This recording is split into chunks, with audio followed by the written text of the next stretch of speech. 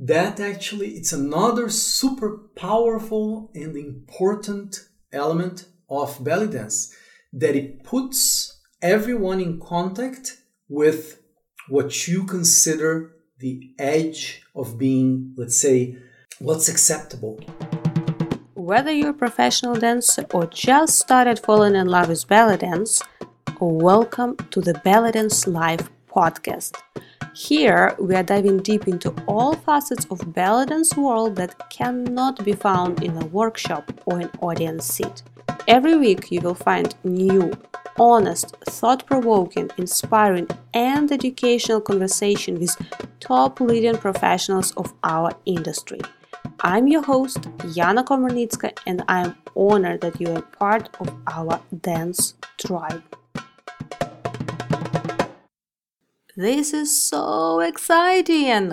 Jelina's Belly Dance Evolution is debuting their latest production, The Jungle Book, this March in Hanover, Germany, starring Luna, Shannon D'Souza, Kader, Kapua, and Jelina. You can see exclusive behind-the-scenes footage, interview with the cast, and learn about joining the BDA cast by following Belly Dance Evolution on Facebook and Instagram. Hello everyone, how are you doing? You're listening to the Belly Dance Live podcast episode number 112. And this one is gonna be tricky, but super excited and super thrilled because I am interviewing in this episode my husband, Pedro Bonato. Some of you may know him as a drummer and maybe have seen him at some belly dance competitions or even performed to his drumming at some event or again competition. Some of you may know him as a photographer who works a lot with belly dancers too, and maybe even did some photos of you guys. And some of you may know him as a behind-the-scene man who helps me running all these projects together.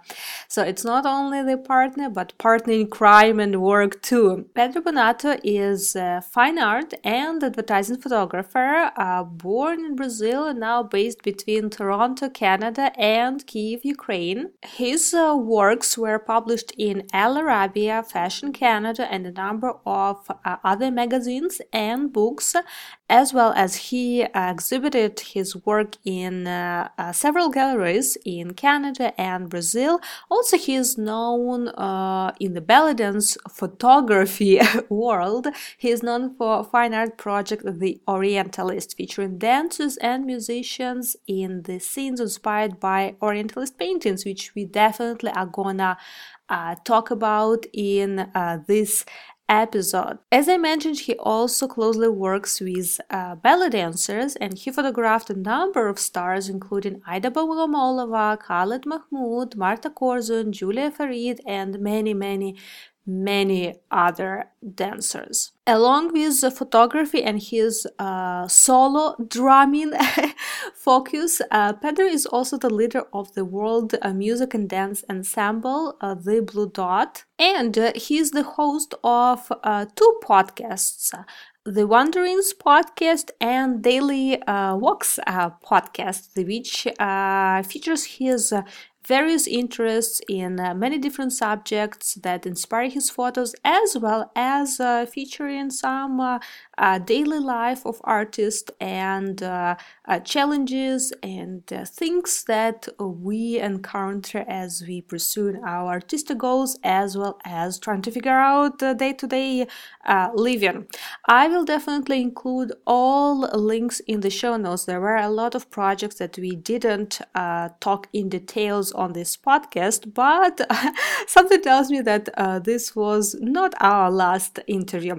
Actually, this idea of this interview was on my mind for a very long time, but I was kind of felt like it's maybe not time, and I was sort of pushing it away, but I knew I will have to bring them on the podcast because it it's quite an interesting and unique position to be in, to be a drummer, to be a photographer who works with dancers, and also being married to a belly dancer. It's always interesting to hear the perspective of other people who are with us, dancers in this field, but they are not dancers themselves, and they kind of see it from the side, but at the same time, they are in it too.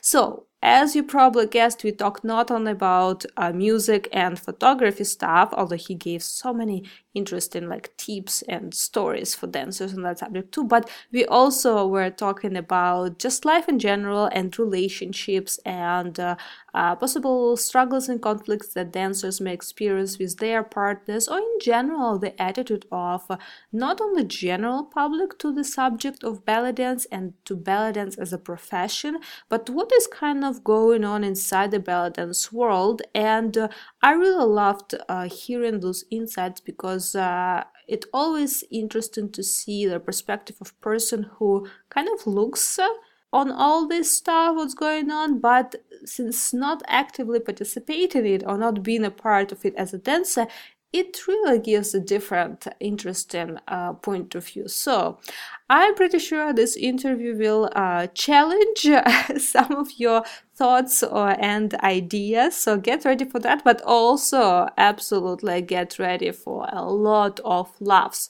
This was one of our probably longest interview on the podcast, and I was actually debating if I should keep it as a one episode or split into two, but at the same time I thought, it was indeed a 2-hour conversation, and I wanted to give you this small, let's say, authentic experience as if you are literally sitting with us in the room and chatting all together. So I decided to keep it as one. And by the way, let me know for the future. I would really actually love to hear your opinion on this for any longer, sort of a little bit longer episodes.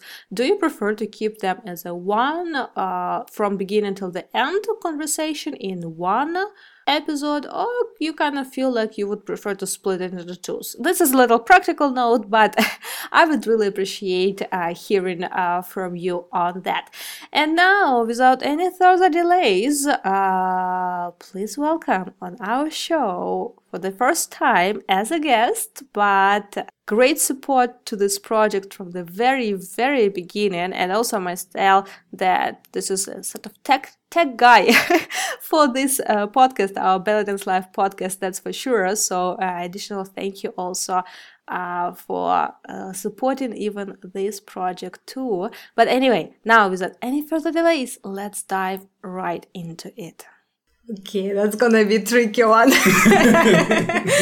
Welcome to the podcast. Thank you for having me. We'll see how we'll manage today my skills of interviewing people by talking to you, to my husband. Right away, should say I cannot promise that I will not ask questions about your private life. So get ready.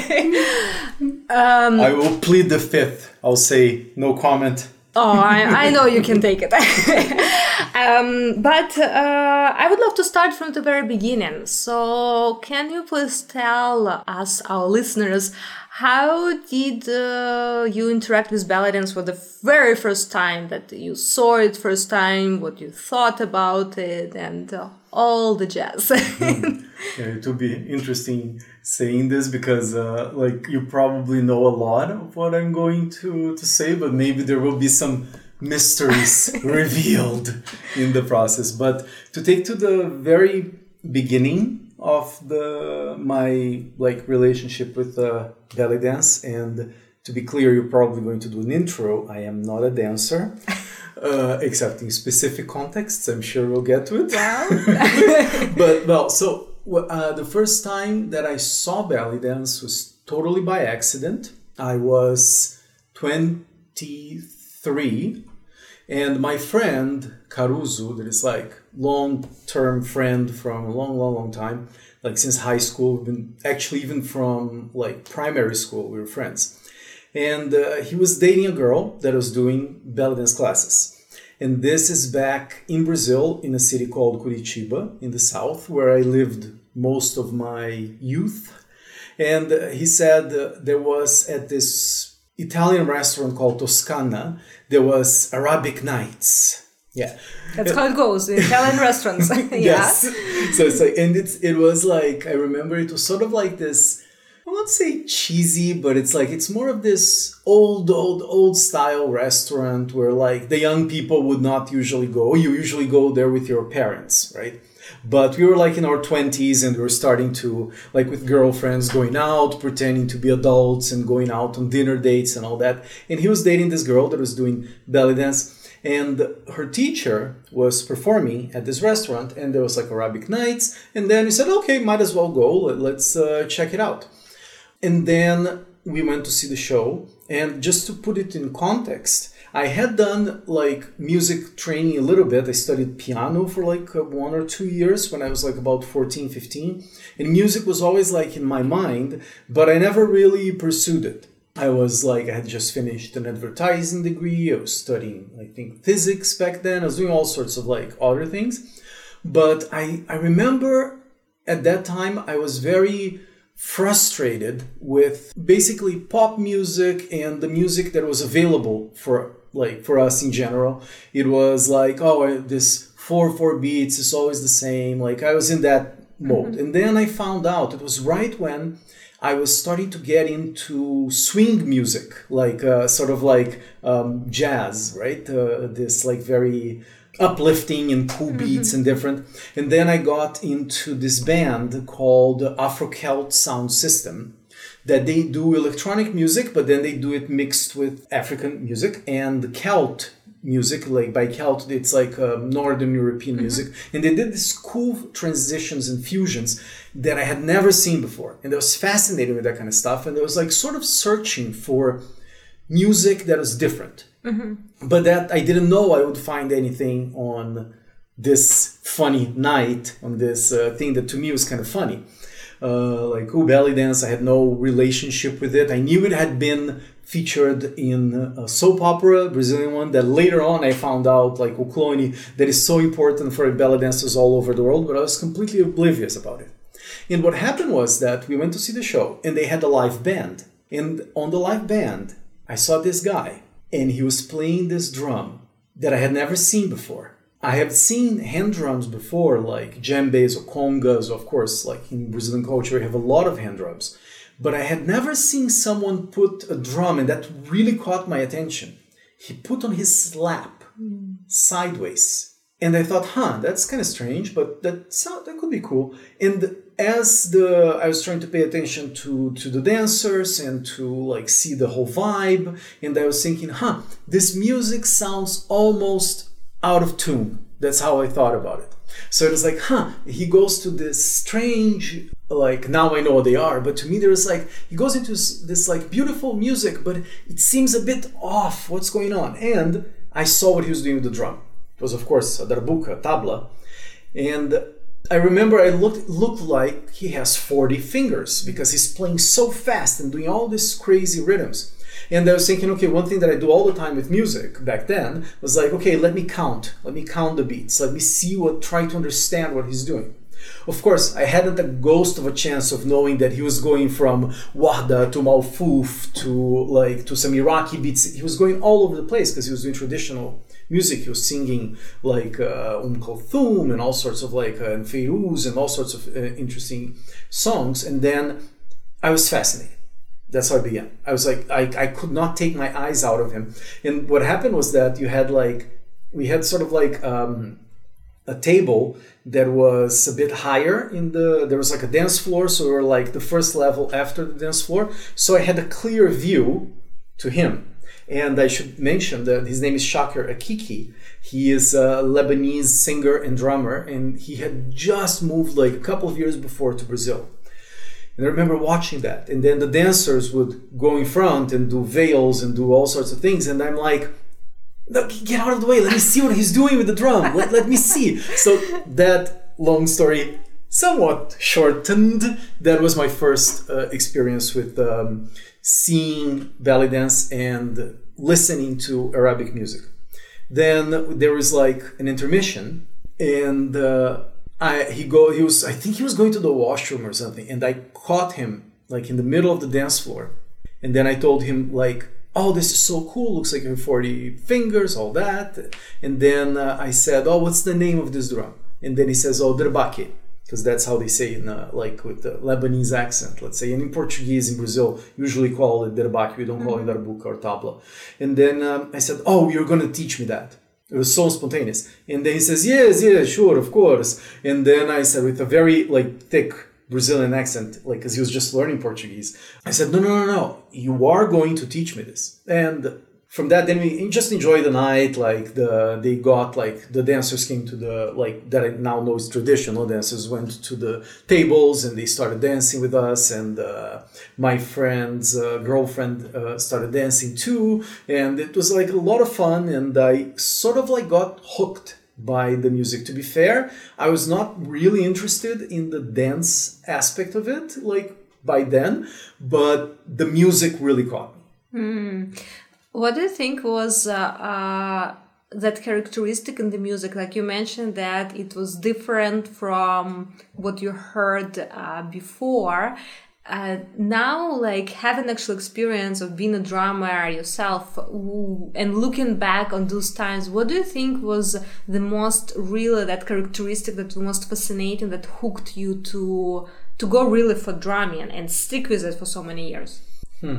It's very hard to know, like because of the way our memories work, we sort of like recreate what's going on in our minds. So it's very hard to know exactly how we thought, but to me, considering what I mentioned, that I was searching for music that was different, that I could not predict, right?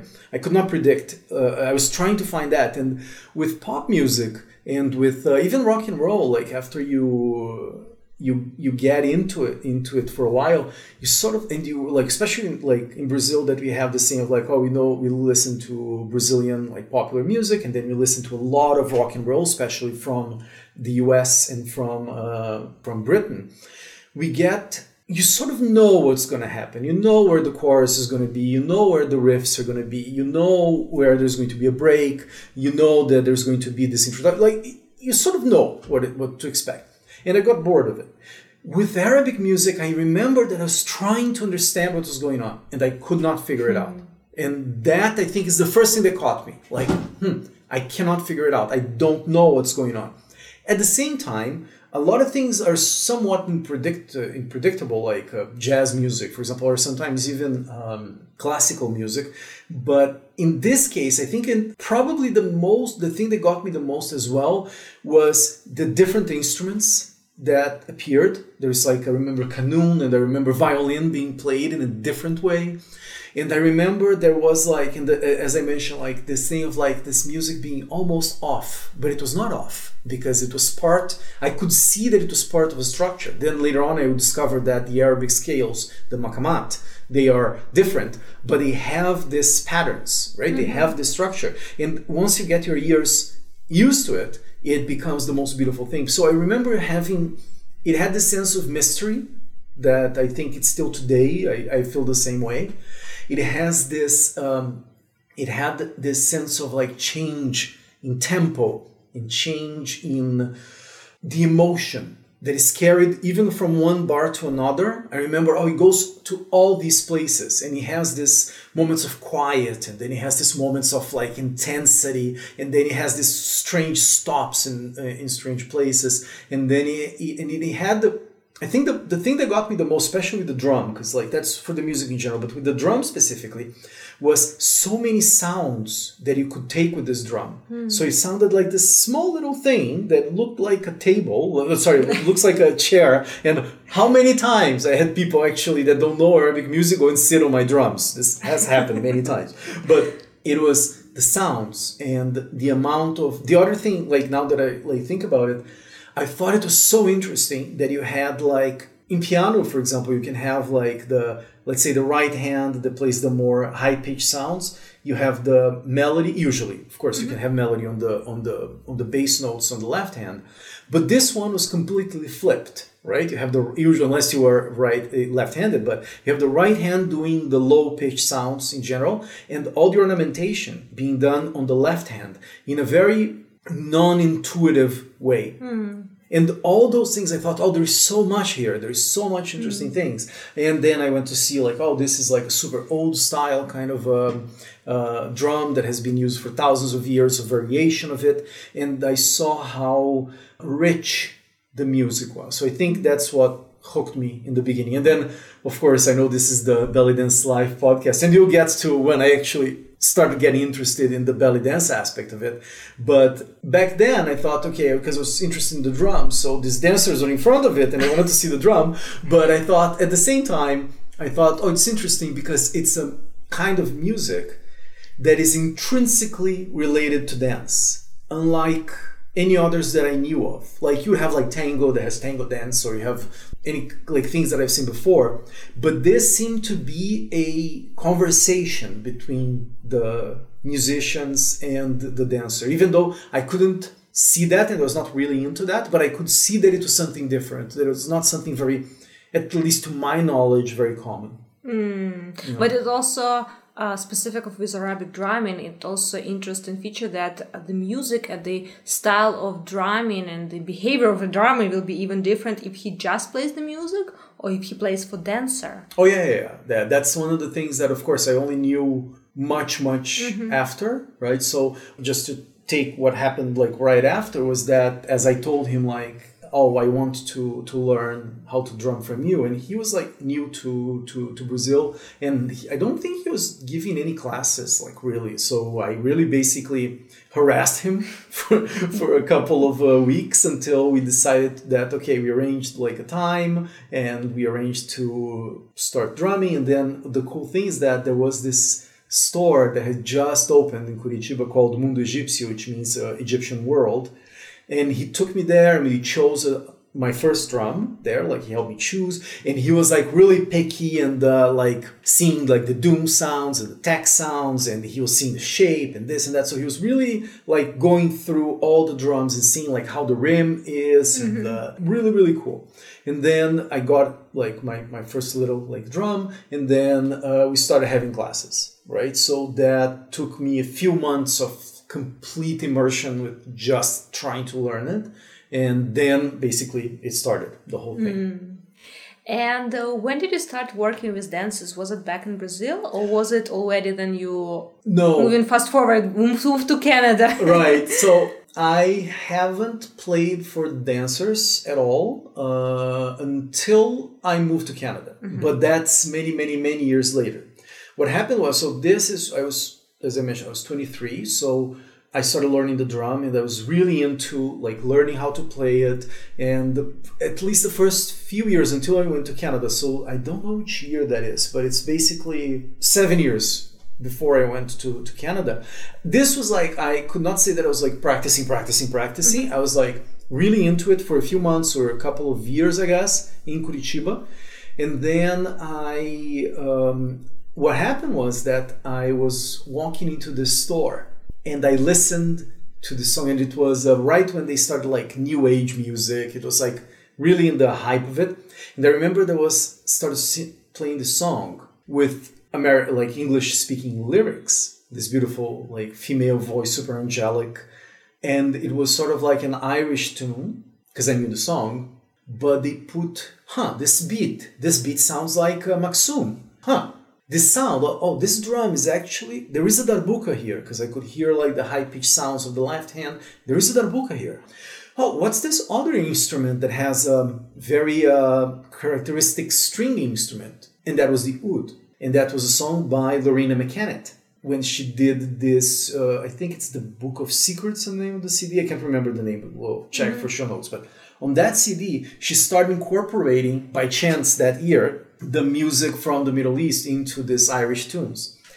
And I was listening to it, and then I bought the CD, and then I started listening to it, and I started like trying to play with it together, right? So with that, I actually I still was watching whenever my teacher, Shaka Rakiki, he was playing, I would go watch him. And but I would never play. And usually what I would do is like, okay, he's playing for the dancer, like in a restaurant setting, for example. So I'm paying attention to what he is doing for the dancer, but I'm really not really focusing on the playing for dancers aspect yet. I was looking into the music. And then I went to live in Brasilia for a while, and they lived there for 4 years. Brasilia is the capital of Brazil, and back then I was not even working actually as a photographer. I was, or even a musician for that matter. I was a public employee with the Brazilian government, right? And what happened was that there was one restaurant that had Mahmoud, and he is the first darbuka player in Brazil, this Egyptian guy. And he had this restaurant, and then at some point during the evening, he would get dancers to come and dance, like with recorded music. But then he would come out. And in Brasilia, the cool thing is that the restaurants are sort of like, there is the part that is inside, but they always have a patio because it never rains there and it's always hot. So they had this Sounds patio. like a dream city for me. well, maybe we'll get to that. But it's a very cool city in many aspects, and that was one of them. So it's like you have this patio, and then you're sitting there, and you're eating this beautiful, amazing food like shanklish that I think I introduced you to it. But we were like eating that, and then I was watching him. And he had this drum solos that he was doing for the dancers. And it was just him. So it was different than what I've seen with Shaker. That was like sometimes more musicians or like a more of a show. And this was like shorter, smaller. And then I was like, all these dancers. And then I started paying attention to what he was doing. I did a couple of classes with him.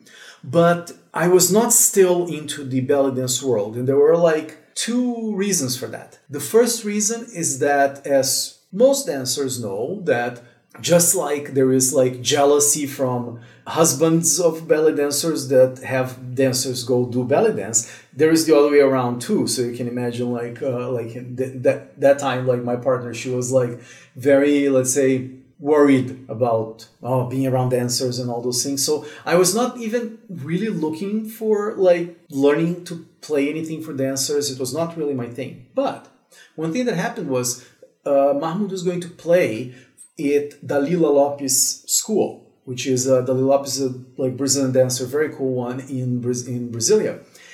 And I wanted to go see. So then I wanted to see. And I watched her dancing. And it was the first time that I paid attention to a dancer. Because she came into the room, and I remember that she looked at the audience as sort of like this, not a bow, but like this introduction that now to me it's like obvious what dancers are doing. Like, you come in, you do your entrance, like with the veil and this and that. And I remember she was coming in and she owned the room. It was the first time a dancer had really caught my eye. I was like, oh, okay, that's what the art is about. Like, okay, let me take you on this journey. And that's how I felt when I watched her dancing.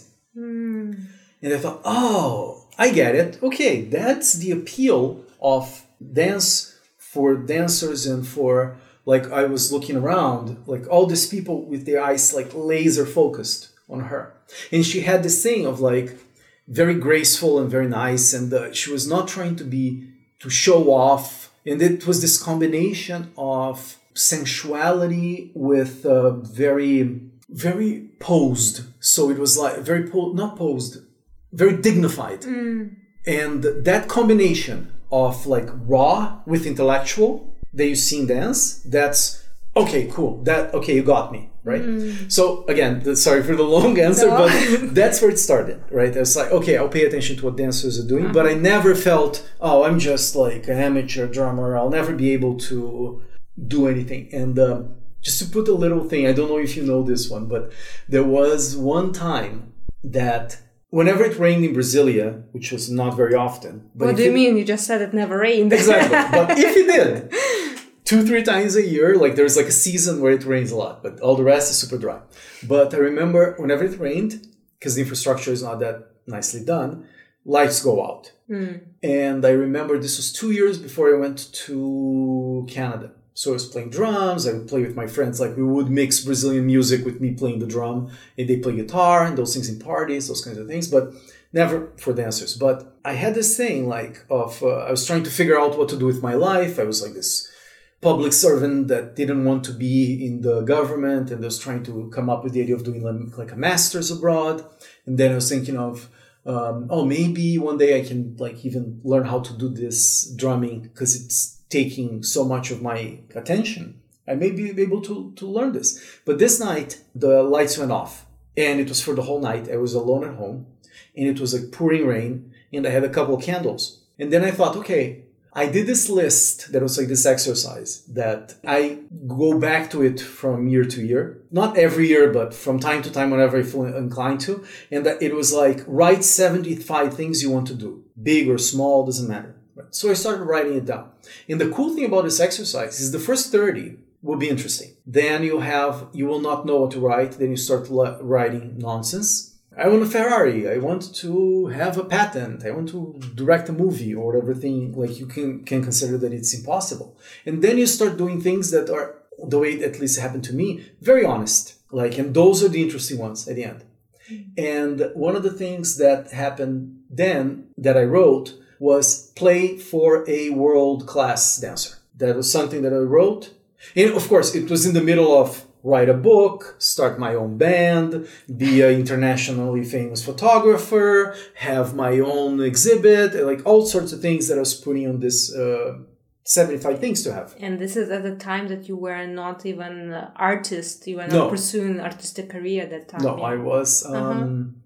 And my interests were completely different back then. It was more like, I was always interested in art because I even was like an actor when I was a kid. I was always artistic, and I always loved photography, but it was never like, let me create this art form. It was not there when I was in my mid to late 20s. And I was really interested in like science and art and design and some things like that, but I was not really into becoming like a musician or a photographer per se. Not really. And then I wrote it down, and then just life happened for a couple of years. And then I found myself moving to Canada. So I took a leave of absence from my work in Brazil. Again, I was working in Brazilian government, which it was well-paid job. I had the job security and all those things. Like, it was nice in a way, but I was dying inside. It was not interesting at all in terms of work. It was so hard to do anything that was meaningful. Right? And this is a little bit of a side note, but I remember the only thing I could do that I was really proud of was to make sure that this book was published. Like, it was The Scientist. She wrote a book, like 100 Reasons to be a Scientist. It was an adaptation of a book from, I think, a French writer. I can't remember who he was. But then she goes and she interviews a bunch of Brazilian scientists. And the idea was to create a book for kids to inspire them to be scientists. And being like in the communications department of the Ministry of Science and Technology, where I was, it was so hard to do any work that is meaningful. It was always like either some political agenda or some sort of like, in my opinion, nonsense use of public money. But then I was like, at that point, I was in a position in the work that I said, you know what? I'm getting out of this. I'm going to go study, but I really want to do at least one contribution, one thing. So I really fought to have this book published. And it was like 8,000 copies of the book for like $1 each, which was super cheap for what the impact it could have. And then we shipped it to this, basically a yearly science meeting that happens in Brazil for science popularization things. And then I shipped it to that place, to the city where it's going to be, and then it was delivered to like 8,000 like schools and like and kids and stuff. And I remember like I was sitting, and then I was like, I started crying, and then I thought, okay, at least I did something in this 4 years working in the government, right? So then like shortly after that, I moved to Toronto in Canada, and the cool thing that, as you know well, like having lived in Toronto, was that there's so much to do and learn, and you can learn with the people that are top at their fields, at least in music. And there I found this guy called Suleiman Warwar, that is, in my opinion, one of the best drummers, like certainly the best in Canada, and one of the best I've ever met. So creative and so good. And that was at Arabesque Dance Company and Orchestra. And that was where sorry, these are such long answers, but like that's where I started having classes. And it was funny because I started taking classes, and then I started the beginner class because I don't know what the level of the people are. And then he goes, you can go to the intermediate advanced class. I'm like, oh, okay, cool. And then I went to the intermediate advanced class thinking, oh, they're going to kick my ass. I'm going to be this like imposter. And I was actually one of the better students in class. And then even a few months later, Suleiman said, "Can you learn this solo, like to back up for the solo?" And then he said, and then I said, "Yeah, I can." And then I learned how to back him up, like in a very difficult drum solo that he did called, I think it was Majnun, that it means like crazy, right? And then that was my first playing for dancers. It was playing with Suleiman in 2009 for these dancers at the Four Seasons Hotel, like just Four Seasons Center for the Arts in Toronto, and then I still even have the photo of us like doing that. And then of course I started paying attention to what dancers were doing, and that started the journey of playing for dancers. But the reason why I loved your story, and it was a little side tangent to answer, but the reason, then I was thinking to invite you to the podcast, like first of all, you have very interesting combination related to the belly dance world. You're a drummer playing for dancers, you are a photographer, often working with dancers, and on top of everything, you're a husband of belly dancer. So it's like that mix. But also why I loved your story, it kind of it has so many like little moments and meanings in your story, and it's such a great example of how world is interesting and how it puts all dots together at the end if you just follow your you can call it intuition or your inner call or your just like area of interests, because for instance your list that you mentioned, a list of 100 things that you would love to do in life, you were writing it not even considering even closely to become drummer, photographer, artist in any way, and then you had on your list or become play for world-class dancers, which you did quite a few times already for many various dancers, and put like, I want to have my own music band, and you actually do have it right now. Who knew back then? And then even your story of listening to Lorena McKenna song and paying attention to the instruments that she used in her album, like the new album, and later discovering actually in Toronto, meeting the guy who actually inspired her and put all those instruments in the arrangement of her songs, Middle Eastern instruments, and just later, years after actually meeting this guy in person who got your attention in the Middle Eastern music from that perspective, and even collaborating with him, actually doing a show in his venue. It's really interesting. So it's a lot of side tangents, but it's like that magic, I guess, of artistic light, and you actually follow what you feel you want and what you believe in, and then how interesting it twists and puts all the ends together, and like just believing in your dreams, even if it's believing unconsciously, but just trusting and doing things and going after them.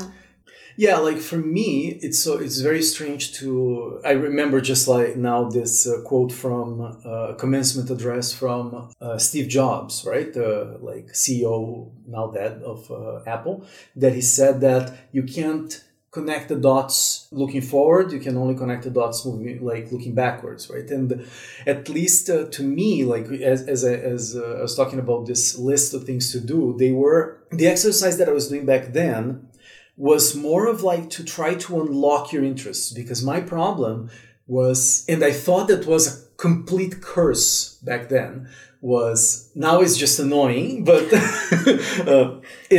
I had so many interests, from astronomy to drawing to comic books to directing movies to like making board games. Like there's nothing that does not interest me.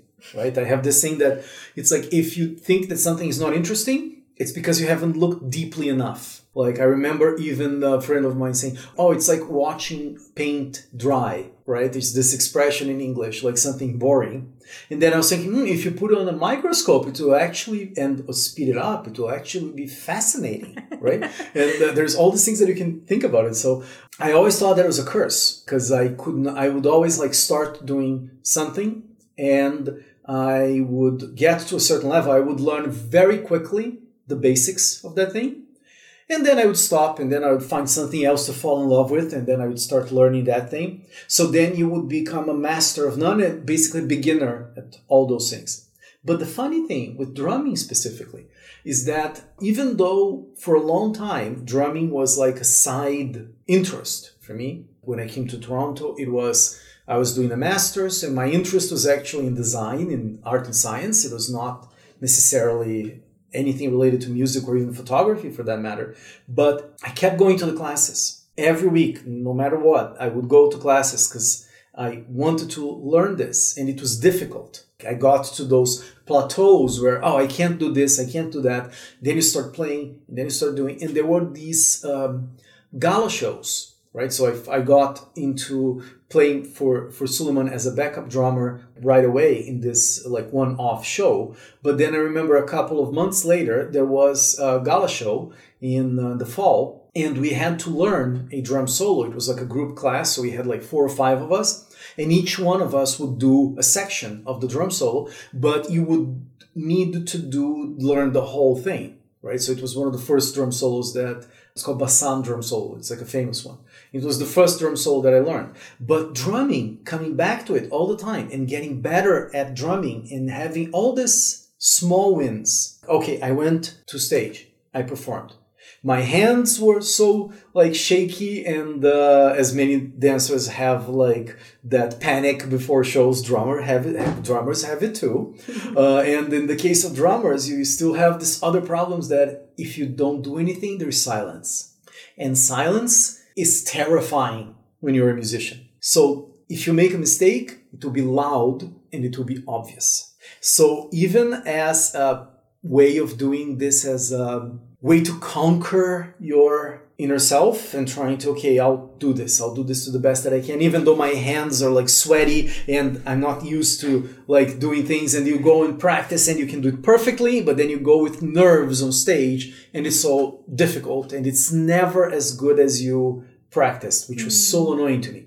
But it's funny because so many dancers are terrified by drummers and like, oh my God, this is the master, this is the God, and oh my God, how am I gonna dance to him, and he's so amazing. And then hearing that actually as a drummer you also can have a little panic attacks before going on stage. Well, we'll get to that when we talk about like, I guess, interaction of dancers and drummers. But I guess we can get into this a little bit now. But this is basically beginning of my training. So like many years later, like I guess 8 years after that, like looking in perspective and seeing all the dancers that I had the opportunity to play for, and also talking to dancers, especially if they know me in the context of photography, and I'm sure we're going to talk about that too, but in the context of photography. And then sometimes I ask them what's their impressions of drummers, or their relationships with drummers on stage. And they always told me like, how they were like so worried about being around this drummer or playing for them or dancing for them because they are these masters that know everything and all that. And then I was like, no, that's not the case. And the other thing that dancers, I always tell them whenever like we do like workshops for dancers, I always remind them like the drummers, they are artists too, and they are people as well. And they have their own insecurities. And when they started talking to me, their frustrations with drummers, it's when I saw, that's where the drummers are showing their insecurities, and the dancers can't even see it. For example, when the dancer goes on stage, and if you're listening and you are a dancer and you danced for a live drummer, you probably saw him looking either at his drum or looking to the side.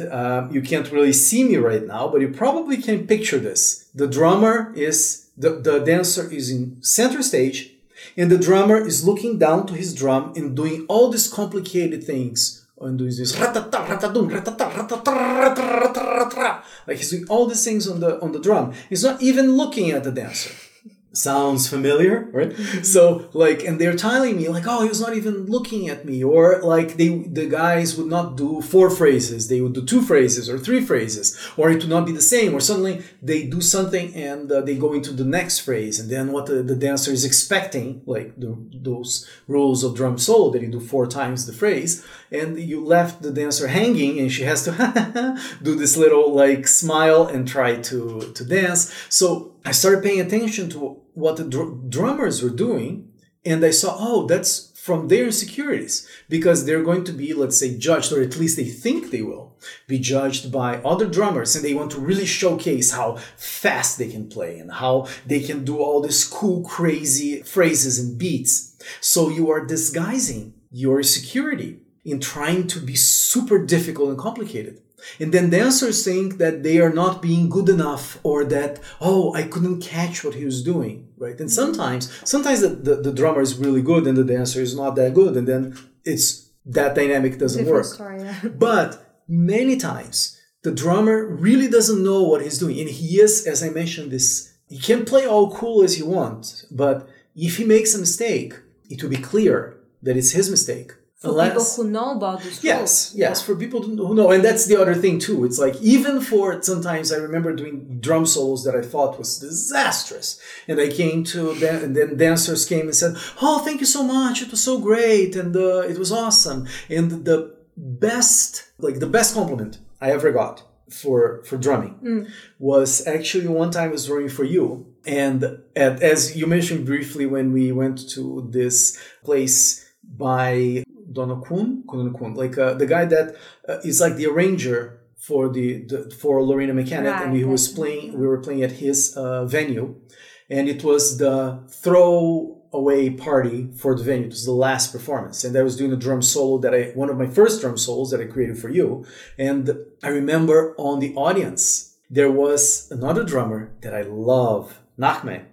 And she is a Persian girl she plays tombak, which is, let's say, a cousin of the darbuka in Persian culture. It's a different kind of drum, but she plays darbuka as well. And she is world class. She's really good. And I was so nervous to play in front of her, because I was thinking, like, my technique is good, but it's not as fast or as precise or as hers. And I remember that right after the show, she came to talk to me, and I was like, very, what is she going to say? Like, and she's a great girl, like great musician, good friend and everything. But back then we were not like, we're just acquaintances. And she said, oh, I asked her, so what do you think of the drum, of the drum solo? And then she said, oh, I loved it because you really took care of her, like of the dancer, right? In the case it was you. And then I was like, oh, I never really thought of it that way on purpose, but it was something that over time, because I knew how drummers would do, like, or they would get into patterns. Okay, this drummer always does this because that's what he knows how to do. So he'll always go in that direction. Or he's super show off, but he doesn't have your back as a fellow like artist, right? Or he is using his, let's say, mastery or seniority to disguise them, to pretend that he is like this big shot and he knows everything about dance, and giving ideas to dancers about, oh, you should do this, you should do that, or you didn't catch the accent that I did and all those things. It's like, no, it's your job as a drummer to make the dancer look her best, because people are there to see her. She is the visual representation of the music. So I always thought, okay, take care of her. And I think I learned that actually from, like, we're going to sidetrack a little bit as usual, but from me being a photographer. When I decided that I wanted to become a photographer when I was doing my master's, probably go back to that later, but I became fairly often a guy that would take a lot of photos of belly dancers for their portfolios, or then on my fine art series and all those things. So me as a photographer, it's my job to make the dancer look the best that she can, basically to capture the beauty that it's there, that it's her, right? That's my job. So if the photo comes out bad, it's my responsibility. And I thought that same rule applied for music. It's my job to catch you. It's my job to see, okay, she is super tired. I'm not going to throw 1,000 tremolos for her. Or she really wants to show off and do kicks and really do challenging things. Let me step up my drumming game and really go wild with her energy, right? So anyway, so it's not even about like really catching, because some dancers also go to other extremes and misunderstand. Oh, the drummer need to compose his drum solo on spot according to how my hips move. Right. That's not the case too, but it's about like catching the mood and trying to get in tune and actually caring about dancer too and providing the framework. Because I also performed with many drummers, and I know that many dancers who performed with you, especially on the improvisations, they do acknowledge that it's very easy, or it's way easier to dance with you, with your music, rather than in their other experiences, because also there's so many things that you just brought up, and I was like, oh my god, that's so even funny to hear about drummers' insecurity and trying to show off in front of other drummers, or even in front of imaginary drummers, and making life hard for dancer. And we have the same analogy for dance. So many dancers, they have no problems of performing for like at a gig, at some party, but when they know there are dancers in the audience that may understand or God forbid judge them, it just makes it so tense and nervous. And it's just funny to hear exactly the same as you're describing for musicians. But I also also want to add something and twist, because sometimes it does come from insecurities. I bet it's probably the case, but it often also probably comes from not even knowing that what you're supposed to do. Because a lot of drummers today, especially non-Arabic drummers, or who trained with non-Arabic but trained by themselves, or trained in Western countries from whatever resources they could, they were trained mostly like musicians, without understanding that being a musician is probably different than being a musician with a dancer. So then you're not a soloist. None the dancer is not a soloist, and not even a drummer is a soloist in this case. So it's a duet. Even if it's one dancing, one playing music, but it's a collaboration, it's a duet, and it has to be a mutual exchange of like energy and ideas and thoughts. And that's basically what you were describing. Yeah, and like just to make it like clear in the drummer's world, right? Like you have basically three situations that are very distinct that happened with a drummer that is working with dancers, but it's basically playing Arabic music. You can play classical music, then you can play a nice samai or like those religious tunes and all those things. Like in those songs, sometimes you even not use the darbuka because it's not traditional to play darbuka. You'll get the rick or a frame drum or like bandi or like whatever other drums. Some kind of tambourine or frame drum. I guess. Yeah, and that had nothing to do with dance in principle. So it's more about the music, and even that context. The drum is not center stage. It's an accompaniment. It's an embellishment. It's keeping tempo. There is all this. It's in a classical music context. Then you have the drummer as part of a band. And when the drummer is part of a band, you have the music, you have the singer, you have all whatever instruments happen to be there. And you have the, let's say, solo part inside the music. Right? So you have like a whole show. So you have a section that will have drum solo, for example. And then you have, which I believe is a more recent thing, to have a drummer go and do drum solos for dancers, or have music that is specifically drum solos. That's fairly new, I assume. Like it probably has 50 years, maybe, I don't know, 100. But it's not, maybe I'm wrong with the historical aspect, but it's in any case a different thing. So you have these three things. You have, let's say, purely music with dance, but in the context of a band, and then the drummer and his backup, if he has that, right? And I mention this because this makes the drummer, some drummers are very good. They're like, let's say, music drummers, as sometimes they call. Like, it's like, oh, you're really good at playing and doing like accents and improvising and doing things inside the context of the band. But maybe you are not that good with drum solos. And the other guys, they're really, really good at drum solos because they really focus on that part. And whenever they play with bands, they are not that creative, or they're just keeping the tempo, or even worse, when they try to apply the same mentality of, let's say, take the spotlight to them as a drummer. When you have music, the Arabic music playing, and then you have the drummer there trying to do all sorts of like crazy things when the singer is singing, for example. It's not your time, right? Yeah. So my point is, there are different skills that the drummer can have. And the beautiful thing that happens with belly dance, just to tie it back, not to be not just music talk, but one of the main things that I think is beautiful about Arabic music, and I think it's unlike any other that I know of, it's a worldwide phenomenon. There is, even though we all recognize the Middle East as the source of this art form, it's practiced from Eastern Europe to China to Japan to the United States to Brazil. Everywhere there is people that are sometimes creating their own versions of belly dance, and everybody, let's say, dances or plays with their accent, right? But they're all getting that from that thing. So it's beautiful that there are, like, as you were saying, like musicians that were, let's say, trained as musicians or trained as, like, say, a kid drummer in a band, and then they go into Arabic music instead of being like, in a way, my case, I was not born into this culture.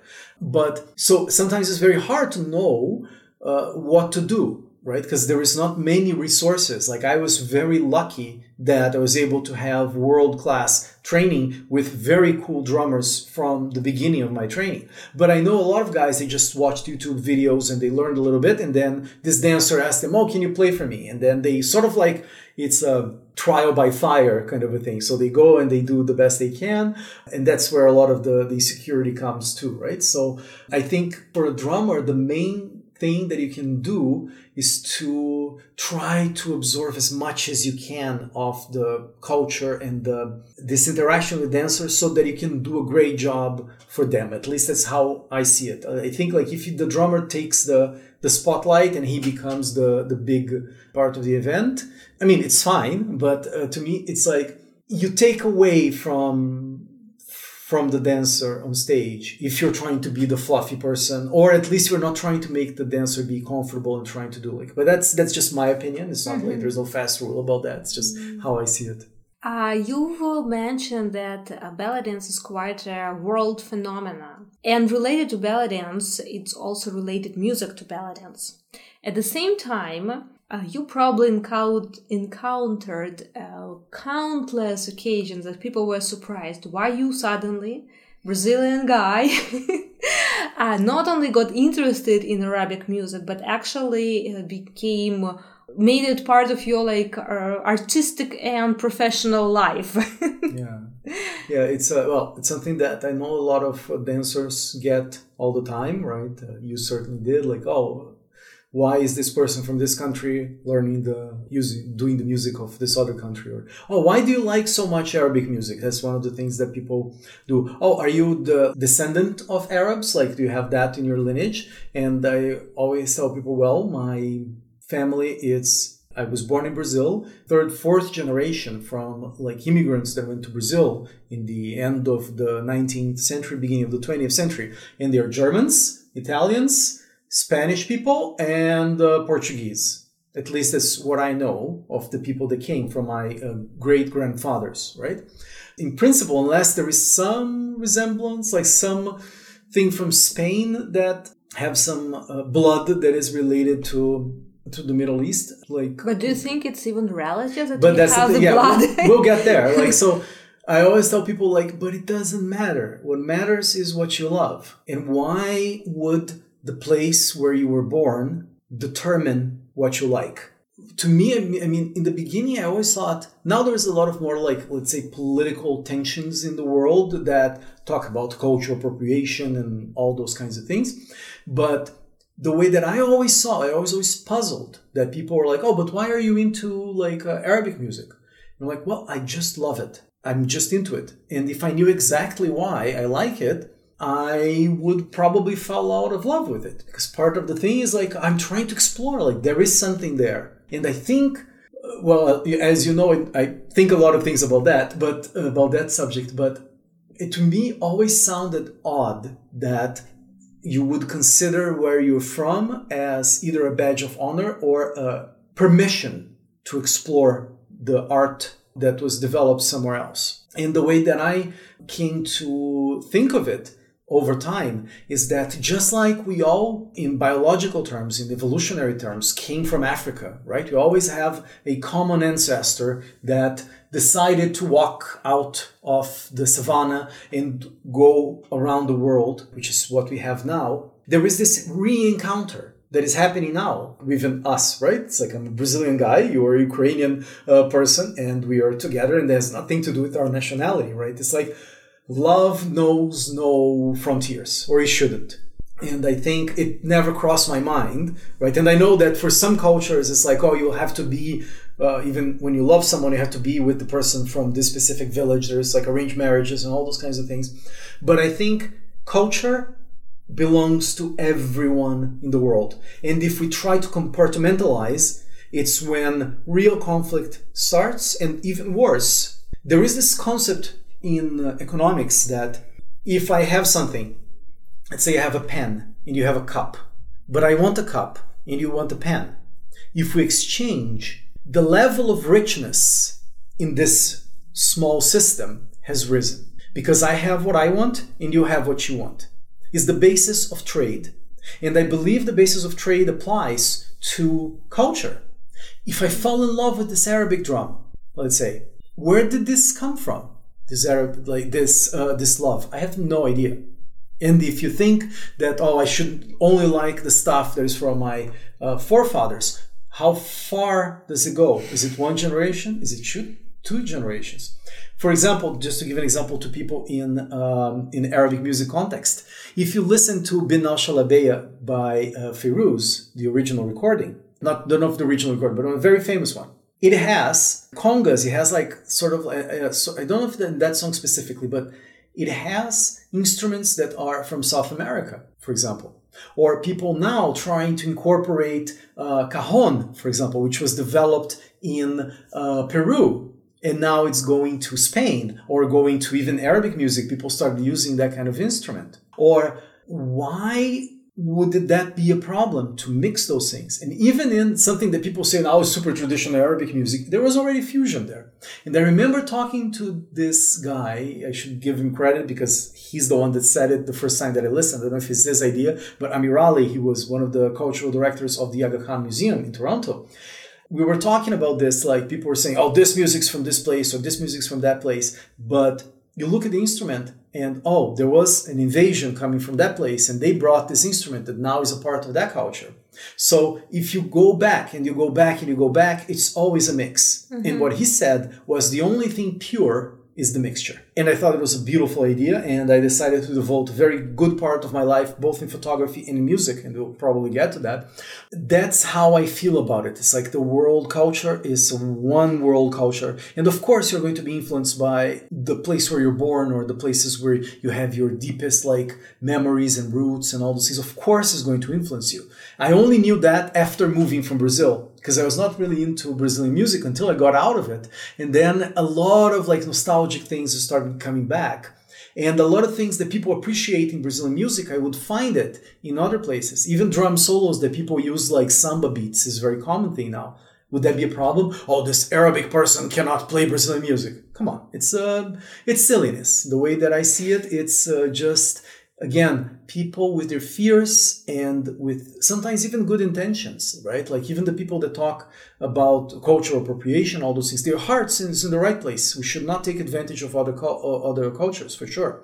At the same time, we should take, as human beings, the best there is from all the world. And we should share that beauty and share that all the culture. And I think that sharing is creating and will create all the beautiful things that we see.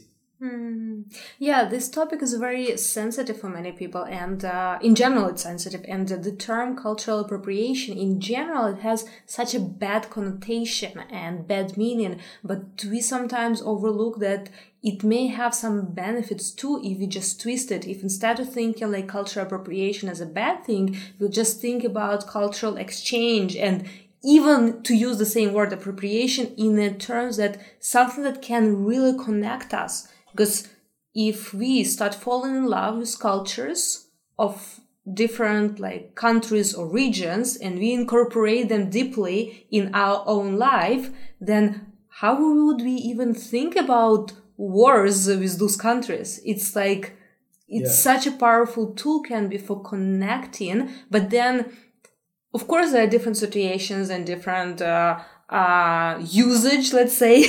So that's one topic. But in general, like even this idea of, oh, you're from this country, you're from this culture, you need to stick there, and how dare you explore, or how dare you take it a little bit further than just exploration or interest to other country, and how dare you do it. But then we really miss out on this really, in my opinion, powerful tool of solving a lot of world's problems. and to me, it's something that is, you have to look at it from a very honest point of view.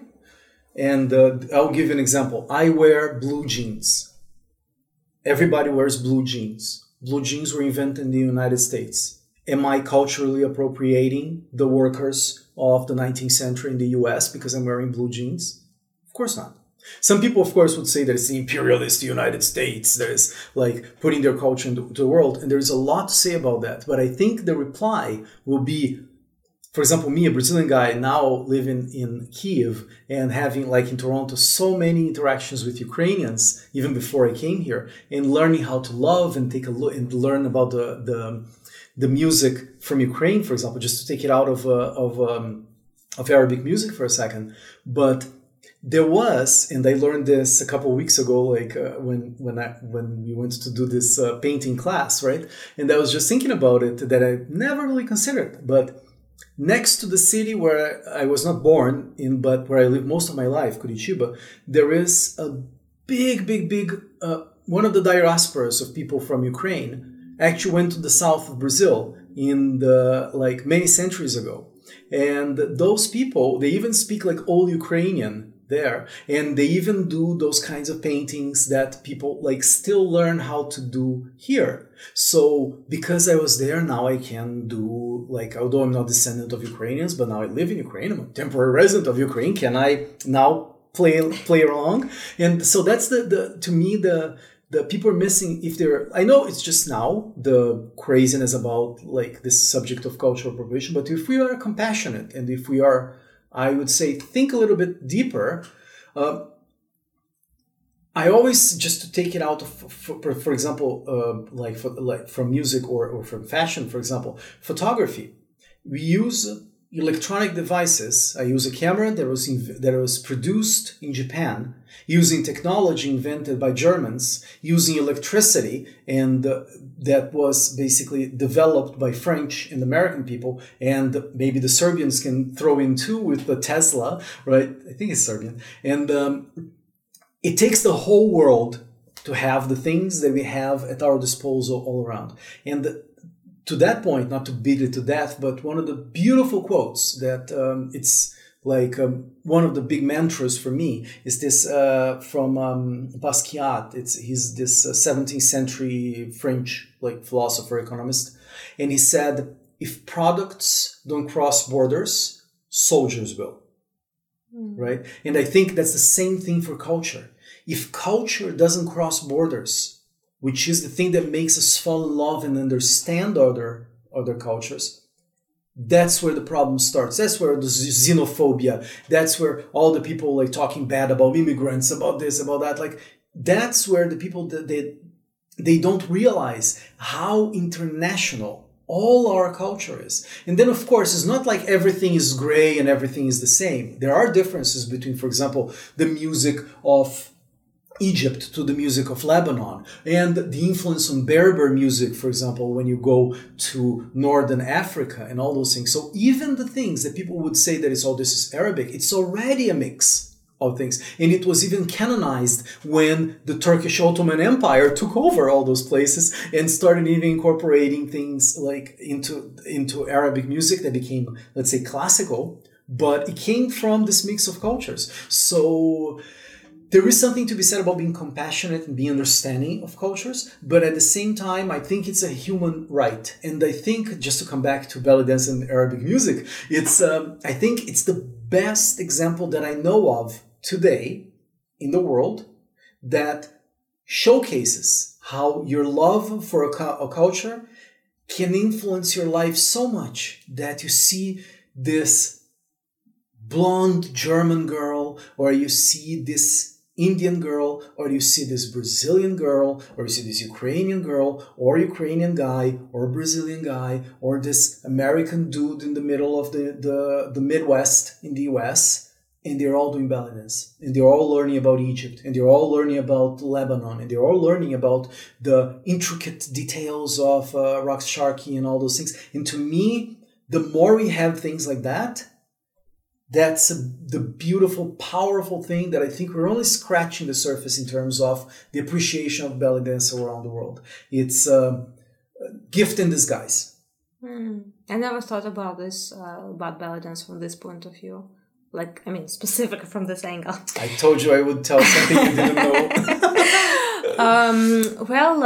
I also know that in the area of photography, you did quite an interesting and also contradicting for some people project called the art series called The Orientalist. So can you tell a little bit about it? Okay, so first, just to go back a tiny little bit, so at the same time that I was doing my master's, and I was doing, that I said it's like in art and design in Toronto, it's 2009, 10, 11, actually 10 when I started the program, and I was playing drums with Suleiman, learning how to play, and then two things happened at the same time. I had one experimental class at my university, the only good thing that happened during my master's, but the only useful thing that happened, but it's a different story, that they said, go and play around with an area of your interest, but it's not your main focus. Back then, my main focus was like design, interactive design for iPads and things like that. So I want to go and give a shot to studio photography. And I want to create an image that is inspired by, in that case, it was like a character in Science, Hypatia, and I wanted to create that in studio. So I want to create a character. At the same time, when I was working, and that's why I mentioned in the story, I was working on it, Suleiman, my drumming teacher, he calls me and he says, I need a backup drummer for a production from Arabesque. Do you want to do it? And then I said, whoa, he says, it's going to be a commitment every weekend for the next few months. We're going to get together and they have to get you up to speed. And you are a backup drummer. You cannot make mistakes. Do you want to learn it? Do you want to do it? I thought for a while and I had like my master's, this new thing I was going to do. I say, you know what? I'm doing new things. I want to do it. I will do it. So I did that. And then I did my first studio photograph and I fell in love with photography to the point that I rejected all the stuff that I was doing in design, and I said I want to do in my master's. It was a master's in art, media, and design, so it was very free what you could do in your program. It was an arts-based program. I want to focus in creating characters, creating these worlds in photography. Then, since I was doing my drumming, I needed to have like people to take photos of. And I thought there were all these visions and these beautiful like images that dancers like to create, like that belly dancers like to create this like Oriental inspired like images. And then I thought, oh, I think it would be cool to work with that. And it would be like a safe place for me as like a photographer to learn, because I could take them to the studio and do some photos. And if it didn't work, like no harm done, but I could learn. So I started taking photos of belly dancers, and then on the side later, after I started doing some that people started liking, then I started like offering my services in Toronto for people that would like to do photos of belly dance. And then that interaction with dancers and creating these worlds got my interest in fashion photography and fine art photography, and that became my obsession together with drumming, as you know well. And one of the things that happened was, and you were like, I'll have to put you in the story because you're part of it. After we were together, we were doing some creative shots for you. right? And a couple of, I guess a year before, even before we met, I was looking into this Orientalist paintings. So it's this Western painters from the 17th, 18th, and 19th century that they went into the Middle East. And sometimes they would even not go to the Middle East.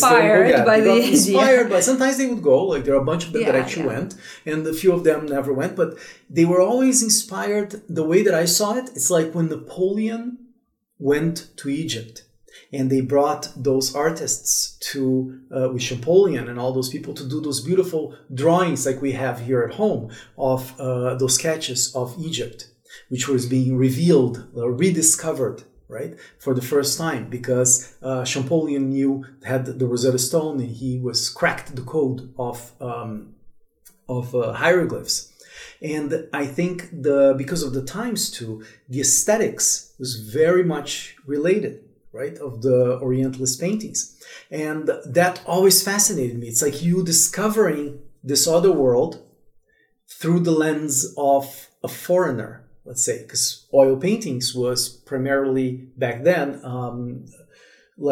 developed by Europeans. And of course it existed in other places, but the great masters, like since the Renaissance, they were there. And the thing that I thought was so amazing and interesting was, it wouldn't be so cool to do something related to those Orientalist paintings from the point of view of the aesthetics. So what I decided to do when we were doing that photo, we were doing at the Persian Palace in Toronto. We're doing some belly dance and Persian dance photos for you. And I remember taking a photo of you, and then I said, we can make a series out of this, right? Because it had, by chance, the way that I lit it, it had that feel. Yeah, it had that aesthetics that I was looking for. And as we were beginning our relationship, and you knew a lot of dancers, and it happened that we were going to travel to a bunch of places too. So I said, okay, I want to create a photography series inspired by Orientalist paintings. And it would feature all these musicians and dancers from all over the world that they're putting these costumes, right? They're creating this scene. They're creating this worlds, these fantasy worlds, sometimes rooted in history, sometimes rooted in fantasy, as all art is, right? Sometimes they're all about our longings. They are an archetypical idea of what a dancer is, or a musician is, or what a scene is. And so I decided to start that series, and then you helped me a lot with it, but it was one of those things that, okay, I have a whole series. I have and even something that I'm even thinking of, how can I continue that in a way, because it's something that I'm sure I will get back to it.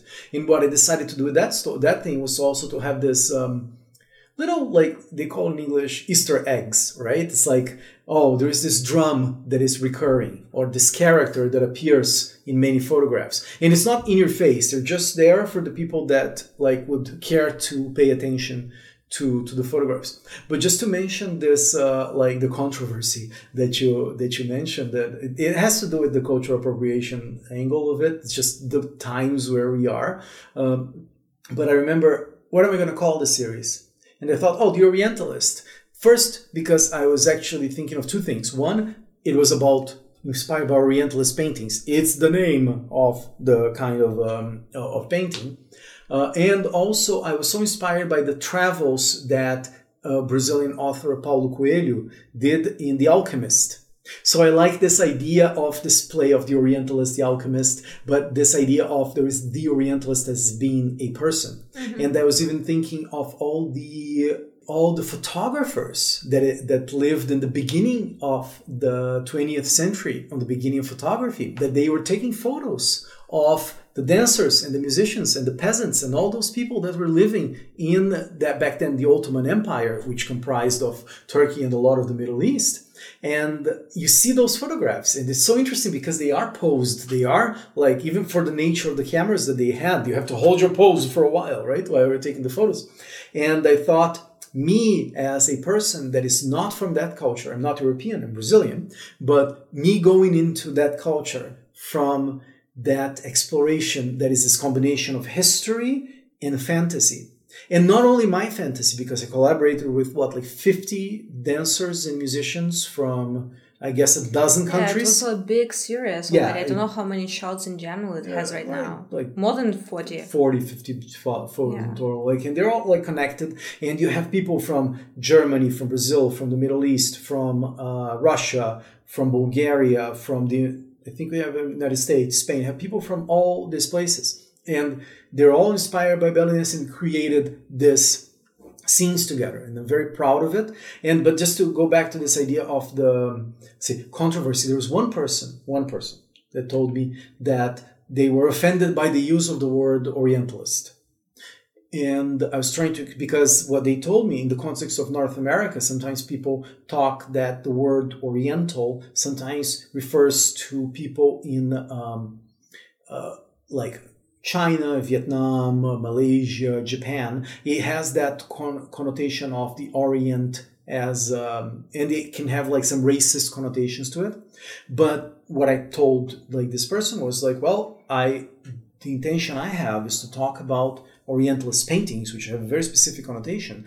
And I even said, even in Egypt, they use Oriental dance as the name of the thing. So who am I to argue with Egyptians the way that they call it, right? And then there is even these things that I know you've touched on the Belly Dance podcast before, but like in certain places, belly dance would be the correct term, right? And in certain places, it's better to say Oriental dance. Belly dance is sort of denigrating or something. So you can't win. If you're going to be the word police and not talk about the intent, it makes no sense. And half of the world use, like, even as I mentioned, like in Egypt or in Lebanon and all those places, they talk about Oriental dance. So I don't really see a problem. It was just like an unfortunate problem, but people are going to be offended no matter what, right? And the example that I always say is like, if you're deeply, let's say, Christian religious, and I know that a lot of dancers have this problem, like they keep like, oh, how much skin can you show, right? Can you use a bra to perform, right? Oh, for some people, it's super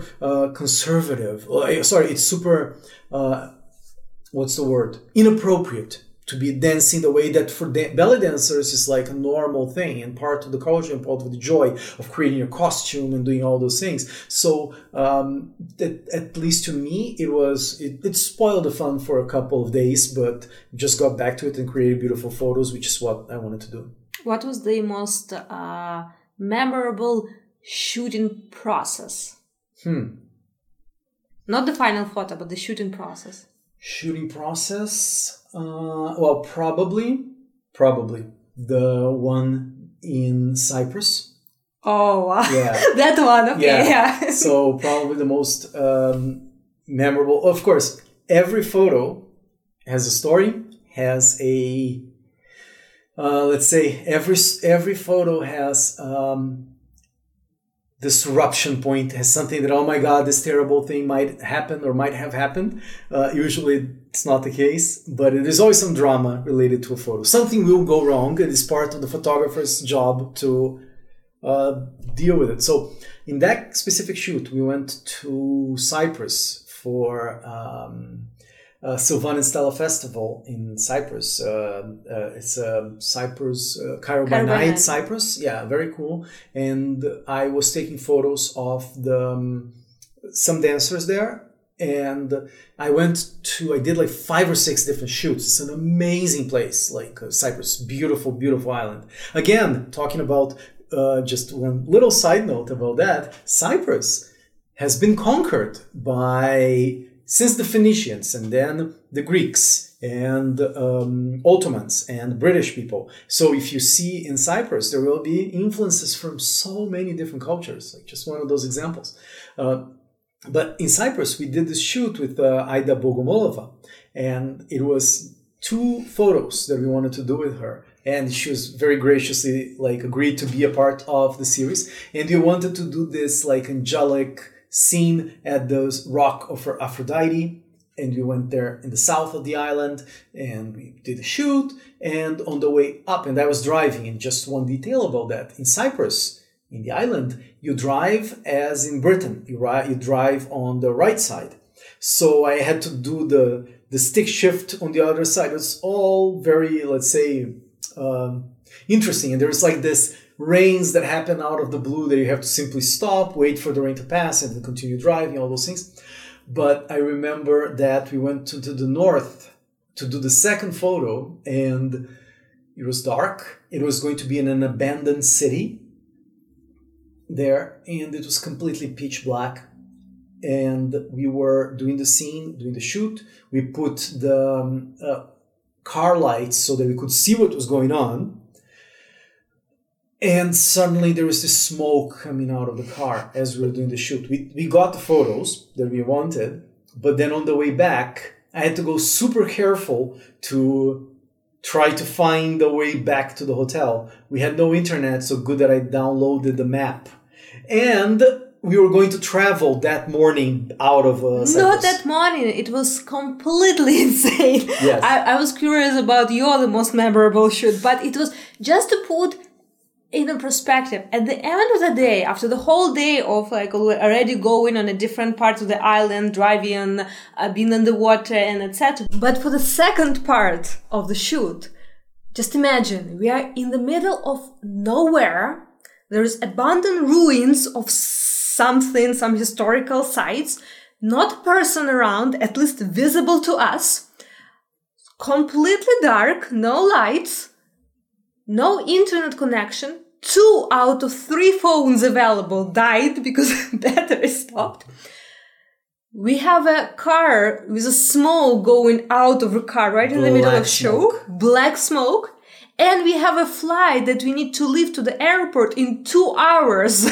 So we still need to get to the hotel, get our bags and go to the airport. It was also freezing cold. It was insane. I remember photos are great, but I just remember the process is like, oh my God. Yeah, that's one of those things that, 2 things about that, like just to come back to the, like, maybe something like valuable to dancers besides the fun of knowing about photo shoots. And the cool thing is that Aida was super sports, super professional, and super great. So that shout out to her.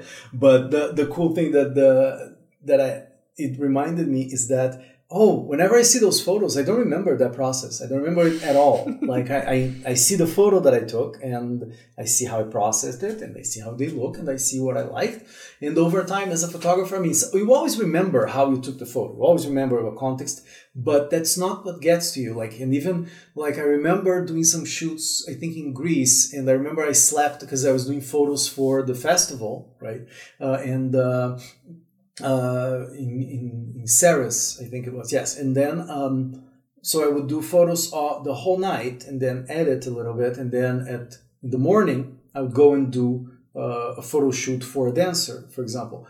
And I remember I was so tired in one shoot that I was doing. I don't think it was Marina Shishkova, maybe? I don't remember, but it was like, I was photographing one dancer and I remember so tired. I went through and I did it. And then I really love the photos. Like it's part of my belly dance portfolio now. And I had to really remember that I was tired. But at the same time, you remember, it's like you're never proud of the easy stuff. That's a phrase by Penn Jillette, who's a magician guy, very cool guy. And he said this, like, you're never proud of the easy stuff. If you got something easy,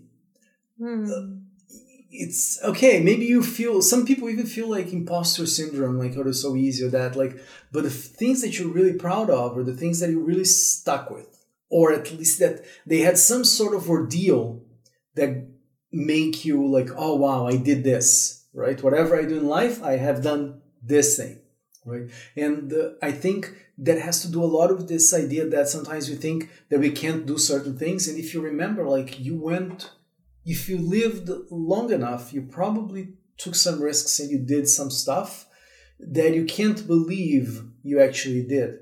The problem is, like in this case of like an interview, usually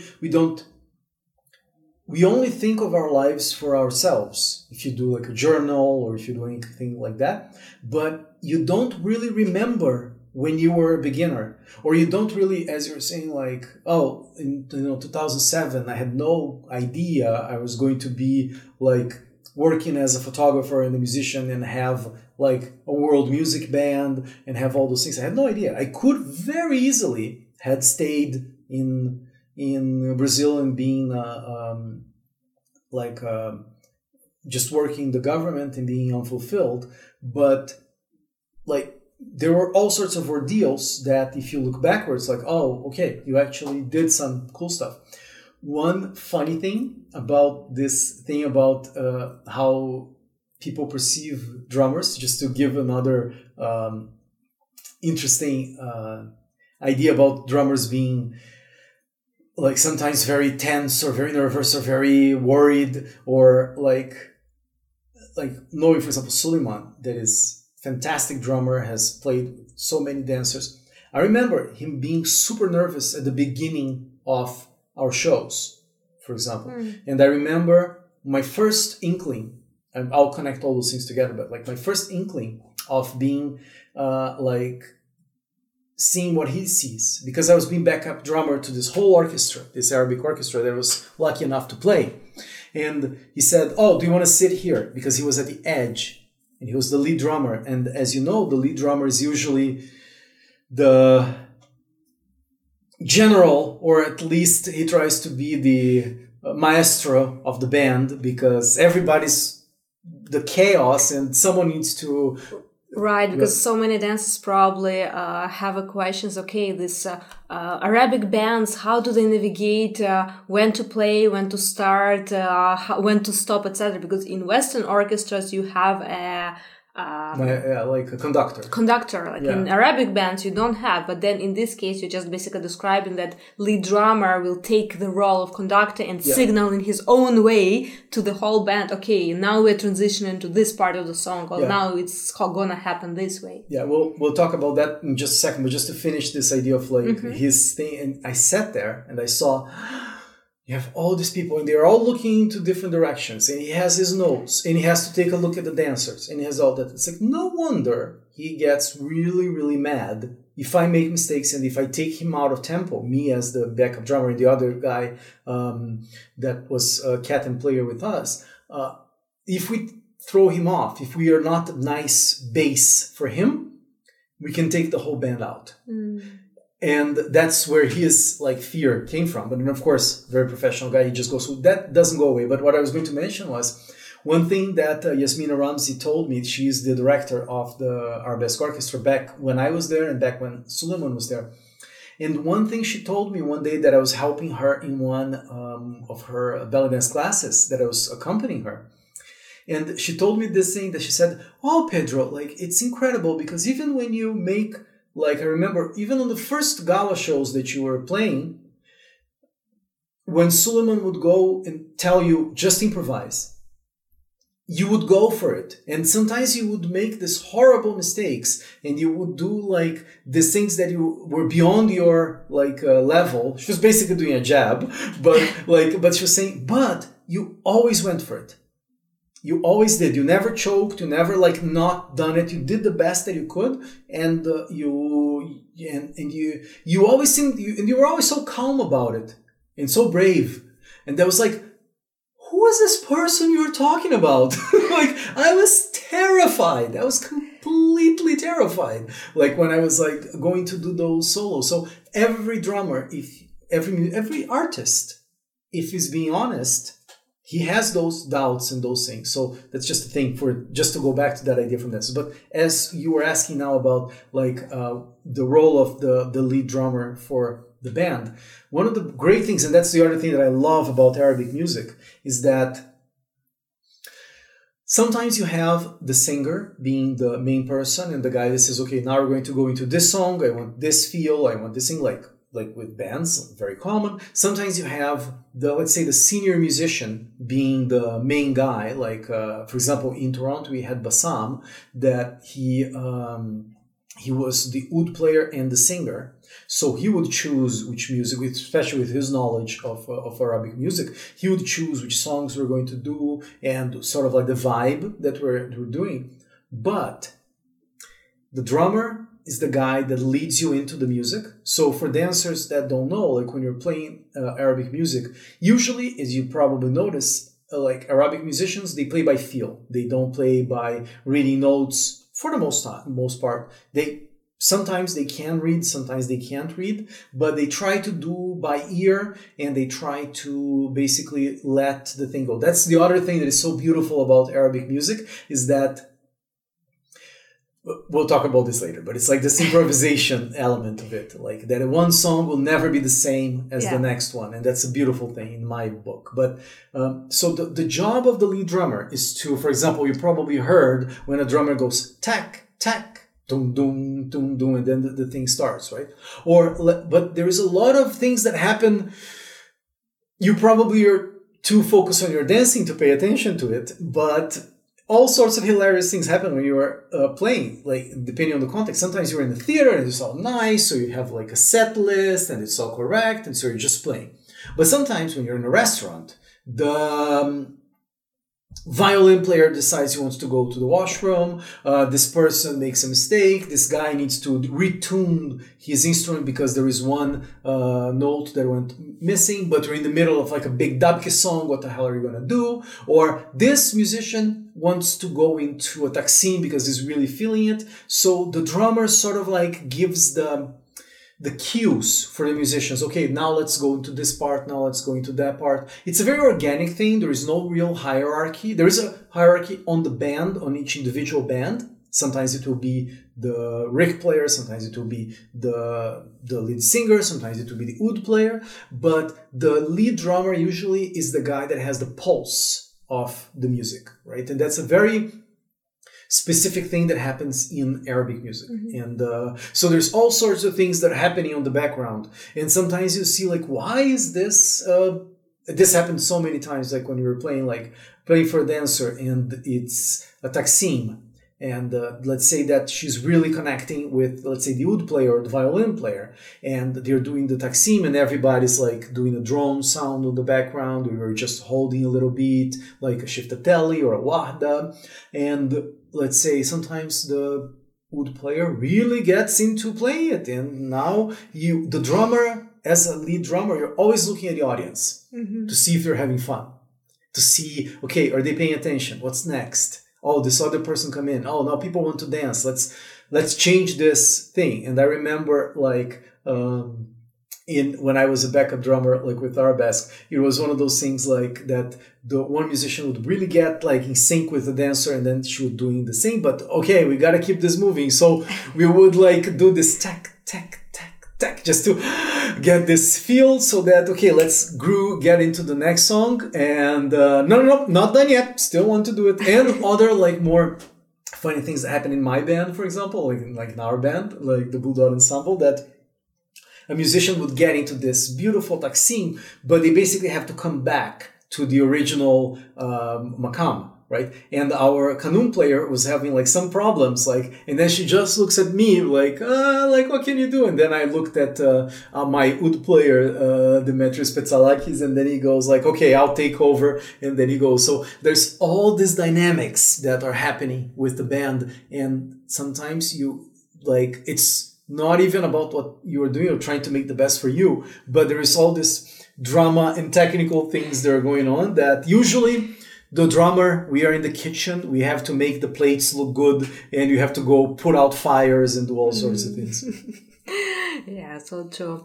Well, while being also a drummer and photographer, you kind of added a third job for yourself. And you added a job of being the husband of belly dancer. And I know that this topic is sometimes a struggle for many dancers, because very often guys don't understand belly dance, not even as a profession, but even just as an interest or a hobby. And quite a lot of girls need either to stop belly dancing, or even to face the decision of, okay, what's to do next? Do I want really to pursue dance further, or even continue my hobby, or do I want to get in a relationship and be like in a quotes normal life, family, etc. So how do you feel about your third job of being a husband of belly dancer? Well, it's a job. It is, but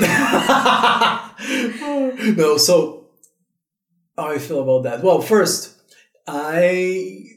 especially like for the last 4 years, I guess, like that you got so many, literally 300 gigs in 1 year, like that you had like all these shows, right? So I had the opportunity not only to be husband of belly dancer, but actually assistant. So I drive you to the place. That's what I'm saying. It's a job. So like, and seeing how those dancers, they're so beautiful and they're smiley and they have like the hair and the makeup and they're dancing, and then they go into the change room and they become this crazy demons, right? They're like, oh, put in the pin and this, and they're sweaty. And it's like, but I can't see that from the stage. You really have to be the husband of belly dancer to know this thing. Like, it's really funny. Like, I remember one of the first times that I took you to a show. I took you to the show. Right, it was me. Yes.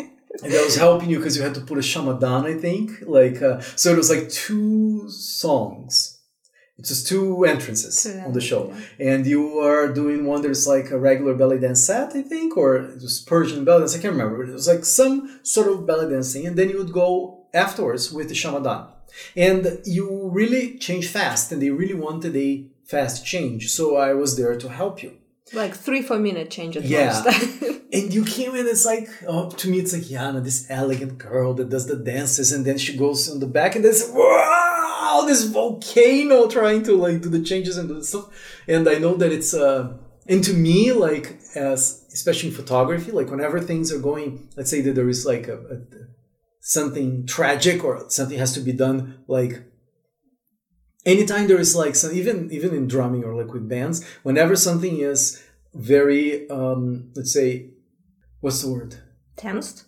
Yeah, like there is some sort of disaster about to happen. I get very quiet and very chill, right? And you get the other way around. You're usually very chill, but then when it's like, this one. So it's just ways of doing it. But that's just a little inside joke for people to see, like, a husband of belly dancer driving them around, doing like photos, videos, and help me change, putting shamadans and pinning things and costumes and ironing fan veils and things like that. But, well, so you touched 2 things. One is on this thing that is a reality for many dancers, right? That there is jealousy, right? There's husbands that do not understand that they are not there to pick up guys. They are there for an infinity of reasons that have most of the time little to do with their fears, right?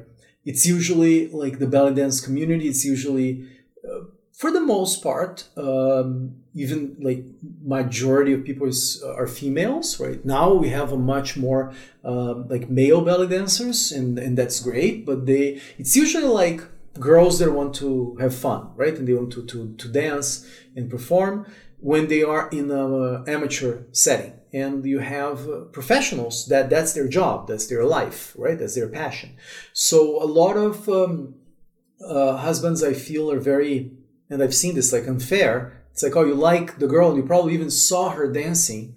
Oh, but now that she's with you, she can't dance anymore. It's a very alien thing for me. And then, of course, like, I had this the other way around. Right? Before we were together, right? I was in a relationship that the person was very, very jealous in principle, right?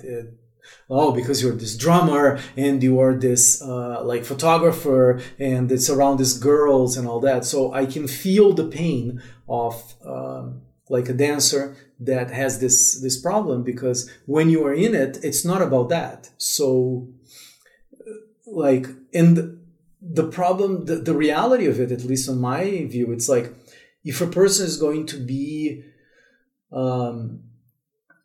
like, if a person is going to cheat or is going to like ruin a relationship, it will happen no matter what. Like, it doesn't matter. Like, and the worst thing, like, for example, a husband that, let's say that the girl really wants to do belly dance, for example, and the guy is, because of his insecurities, again, we're coming back to those things, because of his insecurities, he's afraid he's going to lose her, so he's going to cut off her dreams. What will that happen in like 5 years or 10 years? What kind of resentment there is going to be if you don't trust your partner to let them like explore the life that they want to have. And of course, to be fair, like being like husband of belly dancer, like when you go to shows, when it's not like sometimes we had the fortitude that most people were very, like for the most part, over the 5 years we performed together or we've been in this context together, most audience members are very respectful. But that's not always the case. Sometimes there is the guy that comes and wants to put money on your bra, or like they're very disrespectful to dancers and things like that. That happens, and that's terrible. But I don't think the solution for that is for the husband to cut the wings out of her significant other. So, at least in my experience, having had something that was like had a lot of jealousy before, and with us, like with me, like husband of belly dancer, I can't remember one time I got jealous. Like I got pissed because like the guy's like drunk coming closer and like this kind of stuff. Like, come on. But I wouldn't say that I ever felt like jealous, right? So, and in the same way, like the other way around too, right? I do like you helping photo shoots, like so there are like, especially now in Ukraine, we probably should touch about like the idea of competitions that I had to learn how to do 1 minute drum solos, but like I play for hundreds of dancers, right? So it's not a thing. So I find that first, being a couple that is interested in the same art form, right? In a way, like I'm more into the music element of it and you are more into the dance element, but they of course cross-pollinate, but it's a great thing. And one of the things that I would recommend to having seen even other husbands of belly dancers that I know that are like successful in their relationship is for the guy. Of course, every relationship has their own dynamic. So who am I to give advice? Like, that's not my goal. But things to try, right, with your husband. Like, if he is not really into it, maybe he will want to go through the lens of doing like drumming, for example. Or maybe he wants to learn how to drum. Maybe he wants to learn how to play another instrument. Maybe he wants to learn photography or video. He can go with you to the events and take photos and take videos for that. Maybe he can do some of the logistics of the thing, right? It's something that you can do together. The other thing that I would recommend against that is the dichotomy, is that if he is not interested, give him his space. Just to be very, let's say, cliche, but if he is into having his game night or his fishing night, or if he is into whatever hobby, I don't know, boat or whatever thing he likes, he is not necessarily trying to get you into that world with him, or maybe he is, who knows, but maybe that's something that is for you. And I think it's a very important thing to have, like, even though I'm like husband of belly dancer, like and you were like wife of musician and the wife of photographer. I have my projects and my own things, and you have yours, and we have ours together too, right? So I think that's one of the cool things that happened. And the other thing that I noticed with being husband of a belly dancer is that there's always something fun going on, right? Like there's always like the costume that wants to buy, the like event that you want to see, and you try to see I certainly became much more aware of like costumes and the struggles of dancers, and even for music, like knowing what you pay attention to as a dancer has helped me think of music in a different way too. Right. So anyway, those are my thoughts of being a husband of belly dancer. It's fun. Well, I guess talking about the topic of relationship, because I don't think we brought it up that often on the podcast before, but just adding also from a girl's perspective on this issue, because I had encountered some people, some guys that really didn't consider, and it was not even that not interested in belly dance, because that's totally fine. Everyone has their own interest. Like you don't need to be, I don't know, involved 24/7 with your partner in everything that you do. But there are situations that person is actively trying to get girl out of dance, or expects, or once you're in a relationship, like, are you seriously going to continue this? So that's a different topic, that's a different story. And that, of course, comes from insecurities, I guess, a lot that you mentioned. And also, I guess, another insecurity of almost like feeling like ownership over the girl, and like, oh, why would you showcase your body to other guys, even if it's a dance performance, it's not a showcase of body, but that's how a lot of people see it through, like, a lot of guys see it through that lens. Is like, oh, why my woman would be showcasing and, let's say, shaking her hips in front of other guys. And that's a common pain point for many girls and dancers who may be in love with this person and want to have a relationship, but then she's also in love, either falling in love, already deeply in love with belly dance, and then it's that conflict and struggle of someone else's insecurities and her dreams, or even if it's not like dreams, like, I don't know, life goal, career, or dreams, but just interest, but there is still this conflict in it, and that's a very sensitive sometimes issue to navigate and how to deal with it. So it's not even about trying to interest them, but even trying to explain why is it important for me as a girl, as a dancer, as just being interested in dance. One thing I never really, like, I always thought about it, but I never really externalized it. So probably to be a first for you to hear from me too. But that actually, it's another super powerful and important element of belly dance, that it puts everyone in contact with what you consider the edge of being, let's say, what's acceptable in society. Even just to say something that I've seen many belly dancers, like, judging other belly dancers from their costume. All this shows too much. All this is this. So you fight to have your right to wear a bra, like decorated bra. But if the girl shows a little bit too much leg to your taste, you're judging her. So you as a dancer, you're doing exactly the same thing as all those people you despise that are doing that for you. And I mentioned that just not to do a jab at anyone specifically, but just to put, I never really thought about it that way, but that's one of the beautiful powers and one of the mysteries, I think, that why this dance form is so interesting. Because whenever people say that it's not sensual, they're just being delusional. It has a lot of sensuality related to it, even to the, like, untrained eye, but it's not, of course, all about that. It's about all this. There is like thousands of years of history, and I'm talking about that from a societal point of view. How much can you show as a woman? In what context? Are you married? So it's okay, so it's not okay. Are you not married? So it's okay. Even from those guys' point of view, oh, when you start dancing, you're my wife now, so you can't do this.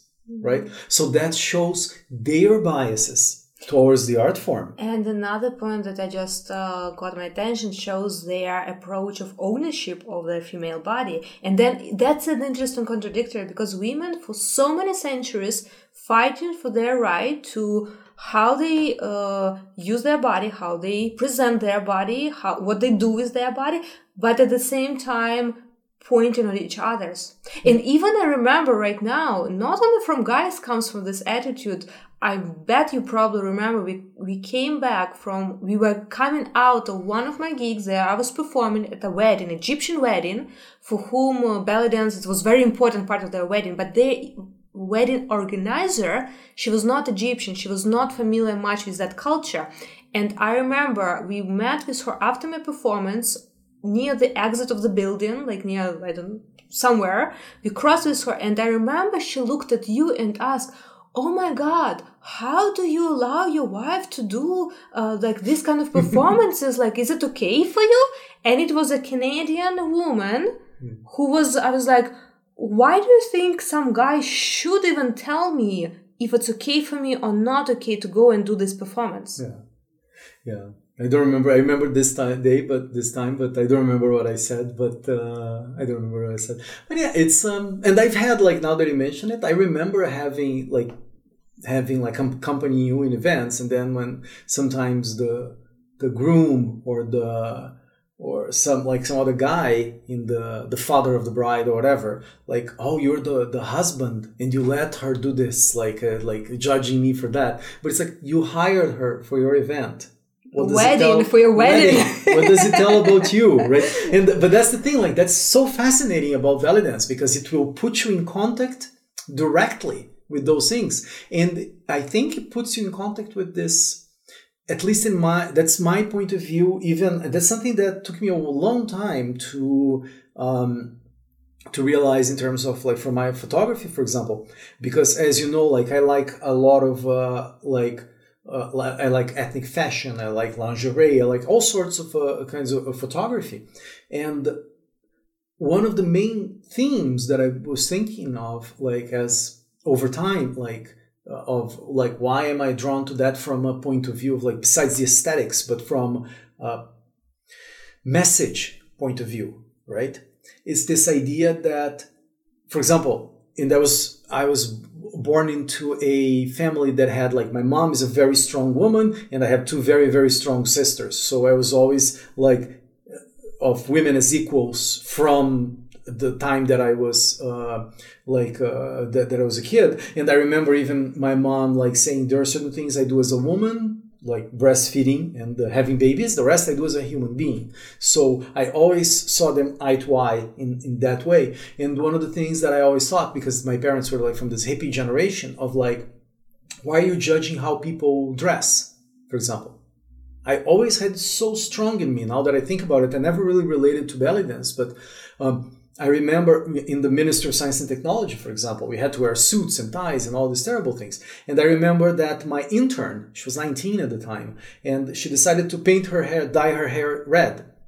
And the boss, who was a woman, on Woman's Day, said that, oh, she was all dressed in black because she was sort of goth. She was presentable work style, but she had a very specific look.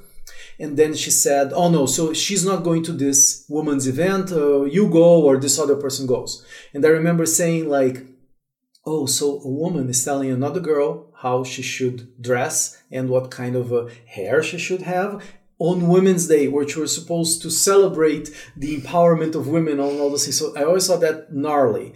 And the thing, like, related to belly dance and things that, like, on my own journey, like, thinking way back, like, I remember my mom, like, talking about, like, why does it matter? Like, why should I dress for your standards? Right? It's like, I will dress the way that I want. Like, and if you see over time, right, it's like you have even like this poster of Elizabeth Taylor when she put this, when she was in Suddenly Last Summer, this movie in the 1950s, end of 1950s, I think. And she's wearing this two-piece bathing suit, right? It's like a old style bikini, which today is considered super, like, retro and even conservative. But back then, having a two-piece and not a one-piece was scandalous. Only her could do, or Marilyn Monroe and all those people. So I always see, now that I think about it, like, how my work in photography and even my appreciation of belly dance from even the costume point of view, because it talks about that, like how you as a woman could decide what kind of thing you can wear and challenge, and you will point and you will see exactly where the lines are. You even see belly dancers complaining about like burlesque dancers or erotic dancers. It's like, now you're judging other girls on the same vein that other people judge your dance form, right? So anyway, the way that I see it, it's like, instead of complaining, you do by example. Right? So I think, like, even, for example, for this lady and other people that are like, oh, how can you let your wife do this and that? Instead of me being mad at the person and saying, how dare you say this or how dare you say that, and get into this, to be honest, boring thing that happens today that people are always outraged, maybe we can try to show by example. I don't let my wife do anything. She does whatever she wants, right? As I do whatever I want, and we meet in the middle and we try to make each other happy, and hopefully that will cancel any bad thing that we would do to each other. But it's like I would never stop your pursuit of whatever you're trying to pursue, and I know the opposite's the same, and it's all by example. Even, for example, is it okay for a woman to wear this or that clothes? Yes, in my opinion, always yes. And I remember, just to come back to that idea of the ministry, what I told my boss was that if you don't let my intern go to this event, I will put a red wig and I will go next time. Right? So anyway, I think that's a very powerful thing. Like, people were talking cheekily about belly dance husbands and all these problems that I know they're very real that women go through. But it's that part is sort of like, it's your challenge as a woman, as a lover, as a dancer, to decide where you stand on those things. And no one can decide that for you. And that means you are a complete human being. You are the hero in your story. That's your adventure. And you decide, are you going to dance? Are you going to sacrifice your love or something like that? For no one can tell you what to do. Yeah, and I think it's a very good reminder that we are heroes of our own stories, and when we meet partners, it's not for the sake of becoming part of their story, it's for the sake of combining two stories and writing a new book or a new chapter in those two separate books. Yeah, but for sure. Yeah. Well, I can only wish that other dancers to have a supportive and understanding partner, as I am lucky with, for sure and definitely. And well, time flew by. We talked about so many things, but we also didn't talk about so many things. Sorry, I go into rabbit holes. Well, but maybe our listeners can let me know if they want to hear more from you soon, and if you should do part 2 of the interview. Anyway, thank you for being a part of Podcast Now as our guest, not only as a behind the scenes support of all the projects that people typically see me as a face of the project and think it's my projects, but in reality it's 99% of them are ours, and you're a big part of them all too. So thank you so much for that, but also thank you for being a guest on our podcast and going into all of those sensitive and very topics that will be approached by different people in different ways, and just talking about that. And so how was it been to be interviewed by your wife? Well, surprisingly fun. It's very much like as you know, in the beginning of our relationship, we're talking about like the things about belly dance and all that. So it just felt like us talking. So not really an interview. So thank you. So it was not a police cross-examination? No. Good. Well, she made me say it. Well, I also will make you say to our listeners where you can follow your activities, both as drummer and as a photographer. Okay, so first, thank you for having me as your guest. Like, I'm so proud of you for doing this for like 100 and something episodes. I really am. Like, people could have stopped doing it. That's one thing I learned from you. Like, she just keeps going and doing things. Like, just keeps going. It's really, really inspiring. Very cool. And well, people can find me on Instagram at Pedro Bonato with 2 T's .oriental. We'll have links on show notes. That's for if you want to see my drumming and belly dance photography work. If you want to see my fashion work, it will be at Pedro Bonato on Instagram. Same thing on Facebook if you want to find me there. My website is pedrobonato, BONATTO.com. That you'll see all the information. If you go to pedrobonato.com/ballydance, there, people can find a couple of cool things. They can see my photos. They can see the Orientalist series that we talked about. There, I also put a link to it's fairly like popular. You see people watching that, seeing that page all the time. Tips for belly dancers to get ready for photo shoots, from choosing the concept, choosing your photographer, how to talk to the photographer, how to discuss makeup, costumes, what to do on the day of the shoot, all things. I put a lot of thought into giving dancers suggestions for that. can also take a look at, we didn't even talk about it, but we have a World Music and Dance Ensemble that we started in Toronto and that will continue. There's called the Blue Dot Ensemble, the Earth Seen from Far Away, this image from Carl Sagan, one of my favorite inspirations, that if you see the Earth from really far away, we are all in this small little dot, these blue dots in the world. And that's and people can hit me up if they have questions, if they want a part 2 of this. If not, just go check out my drumming and stuff. And thank you so much for having me. Yeah, I'll include all links in the show notes. So that's gonna be fun to see people's maybe questions for part 2. But before we sum up, I want to ask you our signature question of the podcast. Okay. I know you'll be very much surprised by the question. I know the question, but I haven't thought of the answer. Well, I'm going to rephrase it too, because I'm going to put it in the music. You're not doing belly dance, at least for now. At least that I'm aware of. Night is young. But the question is, what makes you fall in love with Arabic music again and again, so you keep doing it for so many years?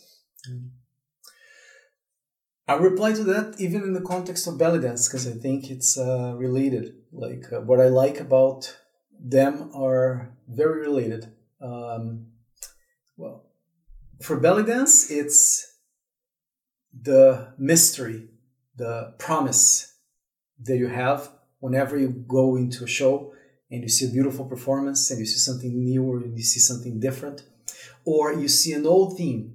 You see this old song, and how does this dancer will perform it? I don't know what she's going to do. I haven't seen her. But because we share this love for Arabic music, I think it's a very human thing that we get in this 5 minutes, this chance to have contact, real contact with another human being. That's very cool. That's always like something, whenever I feel like I had enough of this, like whatever, whenever I get back to like seeing shows or even performing for dancers, it's like, oh, you have this beautiful interaction with someone using all this history, all this fantasy, all these longings, all this history. And we're here together and we're performing and we're doing it and we don't know what's going to happen. Same thing with Arabic music. I can hear Entomri, or I can hear Lamabada, or I can hear all the songs that we played or we learned. And that's the beauty in Arabic music, that people take pride of not playing the same way. I even remember many musicians saying like, no, but that's how he does it. Let me see how I do it. And that is also frozen in time. And that's one of the beautiful things about it. It's like the way that I will do a drum solo now will be different than I'll do 10 years from now. And it's different than I did 5 years ago. And I think that's such a unique thing in Arabic music. You see sometimes like in rock and roll, you see these musicians that they're bare in their 70s and they're playing exactly the same song they did in the 70s, exactly the same way for people to play it, to listen in exactly the same way again. So it's fine, do whatever you want, but to me that's one of the beautiful things in Arabic music. And the second thing, more specifically to belly dance, is this idea that we've been talking along all the time, that is, I think there is something deeply human and the beginning of something really beautiful in the world of this new world culture, this new world mythology, this culture that you can be in Bali and open your belly dance school. And you don't have to go do Balinese dance if you don't want, or you can incorporate both. And you can go to the south of Brazil and there will be a belly dance academy. And there will be a belly dance academy in Serbia and in Uganda and in Egypt and everywhere. And it becomes this sisterhood and this brotherhood of people that are sharing a culture from one place. They are honoring the tradition and they're taking it further by creating new things. And I think there's something really powerful about this. And I think if we had this for more cultures around the world, this exchange of ideas and falling in love with it, I think it would be a better place. And also finally, about why coming back to it again and again, it's music that has echoes of the beginning of civilization. Wanting or not, like with Arabic music and with belly dance, even though some aspects of it can come from a few centuries ago, sometimes from a few decades ago, sometimes you know the girl that invented a certain move, but there is something ancient there. It's based on folklore, it's based on older traditions. The music is old. You get Sumerian texts, Sumerian from what today is Iraq, and you see instruments, you see drums, you see string instruments that resemble an oud. So I think there's hints of the beginning of civilization in this. And that's why I always come back to it, because there is always a mystery. There is always something there that you haven't seen. So that's why I love it. And that's it for today, guys. But before you go away, don't forget to screenshot this episode and share it with your friends. And if you post it on social media, please tag me and our guest, because we love seeing who is listening to the podcast. Thanks for being with us, and I'll see you next week. Same time, same place. What stops you from practicing more at home? Typically, it's time, space, money, low motivation, or maybe frustration with what exactly to do. How about solving all this with Yana Dance Club? Don't have time? Each practice drill is only 20 minutes long. It's a complete workout with a special focus on different technique element, and even if you do the suggested bare minimum, you still will see results, and it won't take you more than 20 minutes per session. Have limited space? All drills are actually designed for practice in your home, so it's literally a no-brainer. Struggle with motivation and discipline? How about making your training fun with monthly challenges, cool bonuses, and support from a like-minded community of dancers? I promise you'll start looking forward to your practices very soon. Concerned about money? Did you know that the membership starts with only $8 per month? It's less than a regular group class in your local studio, or the cost of 2 Starbucks coffees. But in this case, you actually invest those $8 in a whole month of your dance training. And finally, no more frustration on how exactly to approach your training at home and what to do. You can use those drills as a warm-up or to get into a groove before your longer individual sessions, or actually as a complete 20-minute belly dance workout of the day. Simply follow the suggested plan for your weekly training and push your dance skills to the next level. You can find more information about Yana Dance Club at yanadanceclub.com and start your 7-day free trial today. Once again, visit yanadanceclub.com for more information and to start your weekly belly dance training today.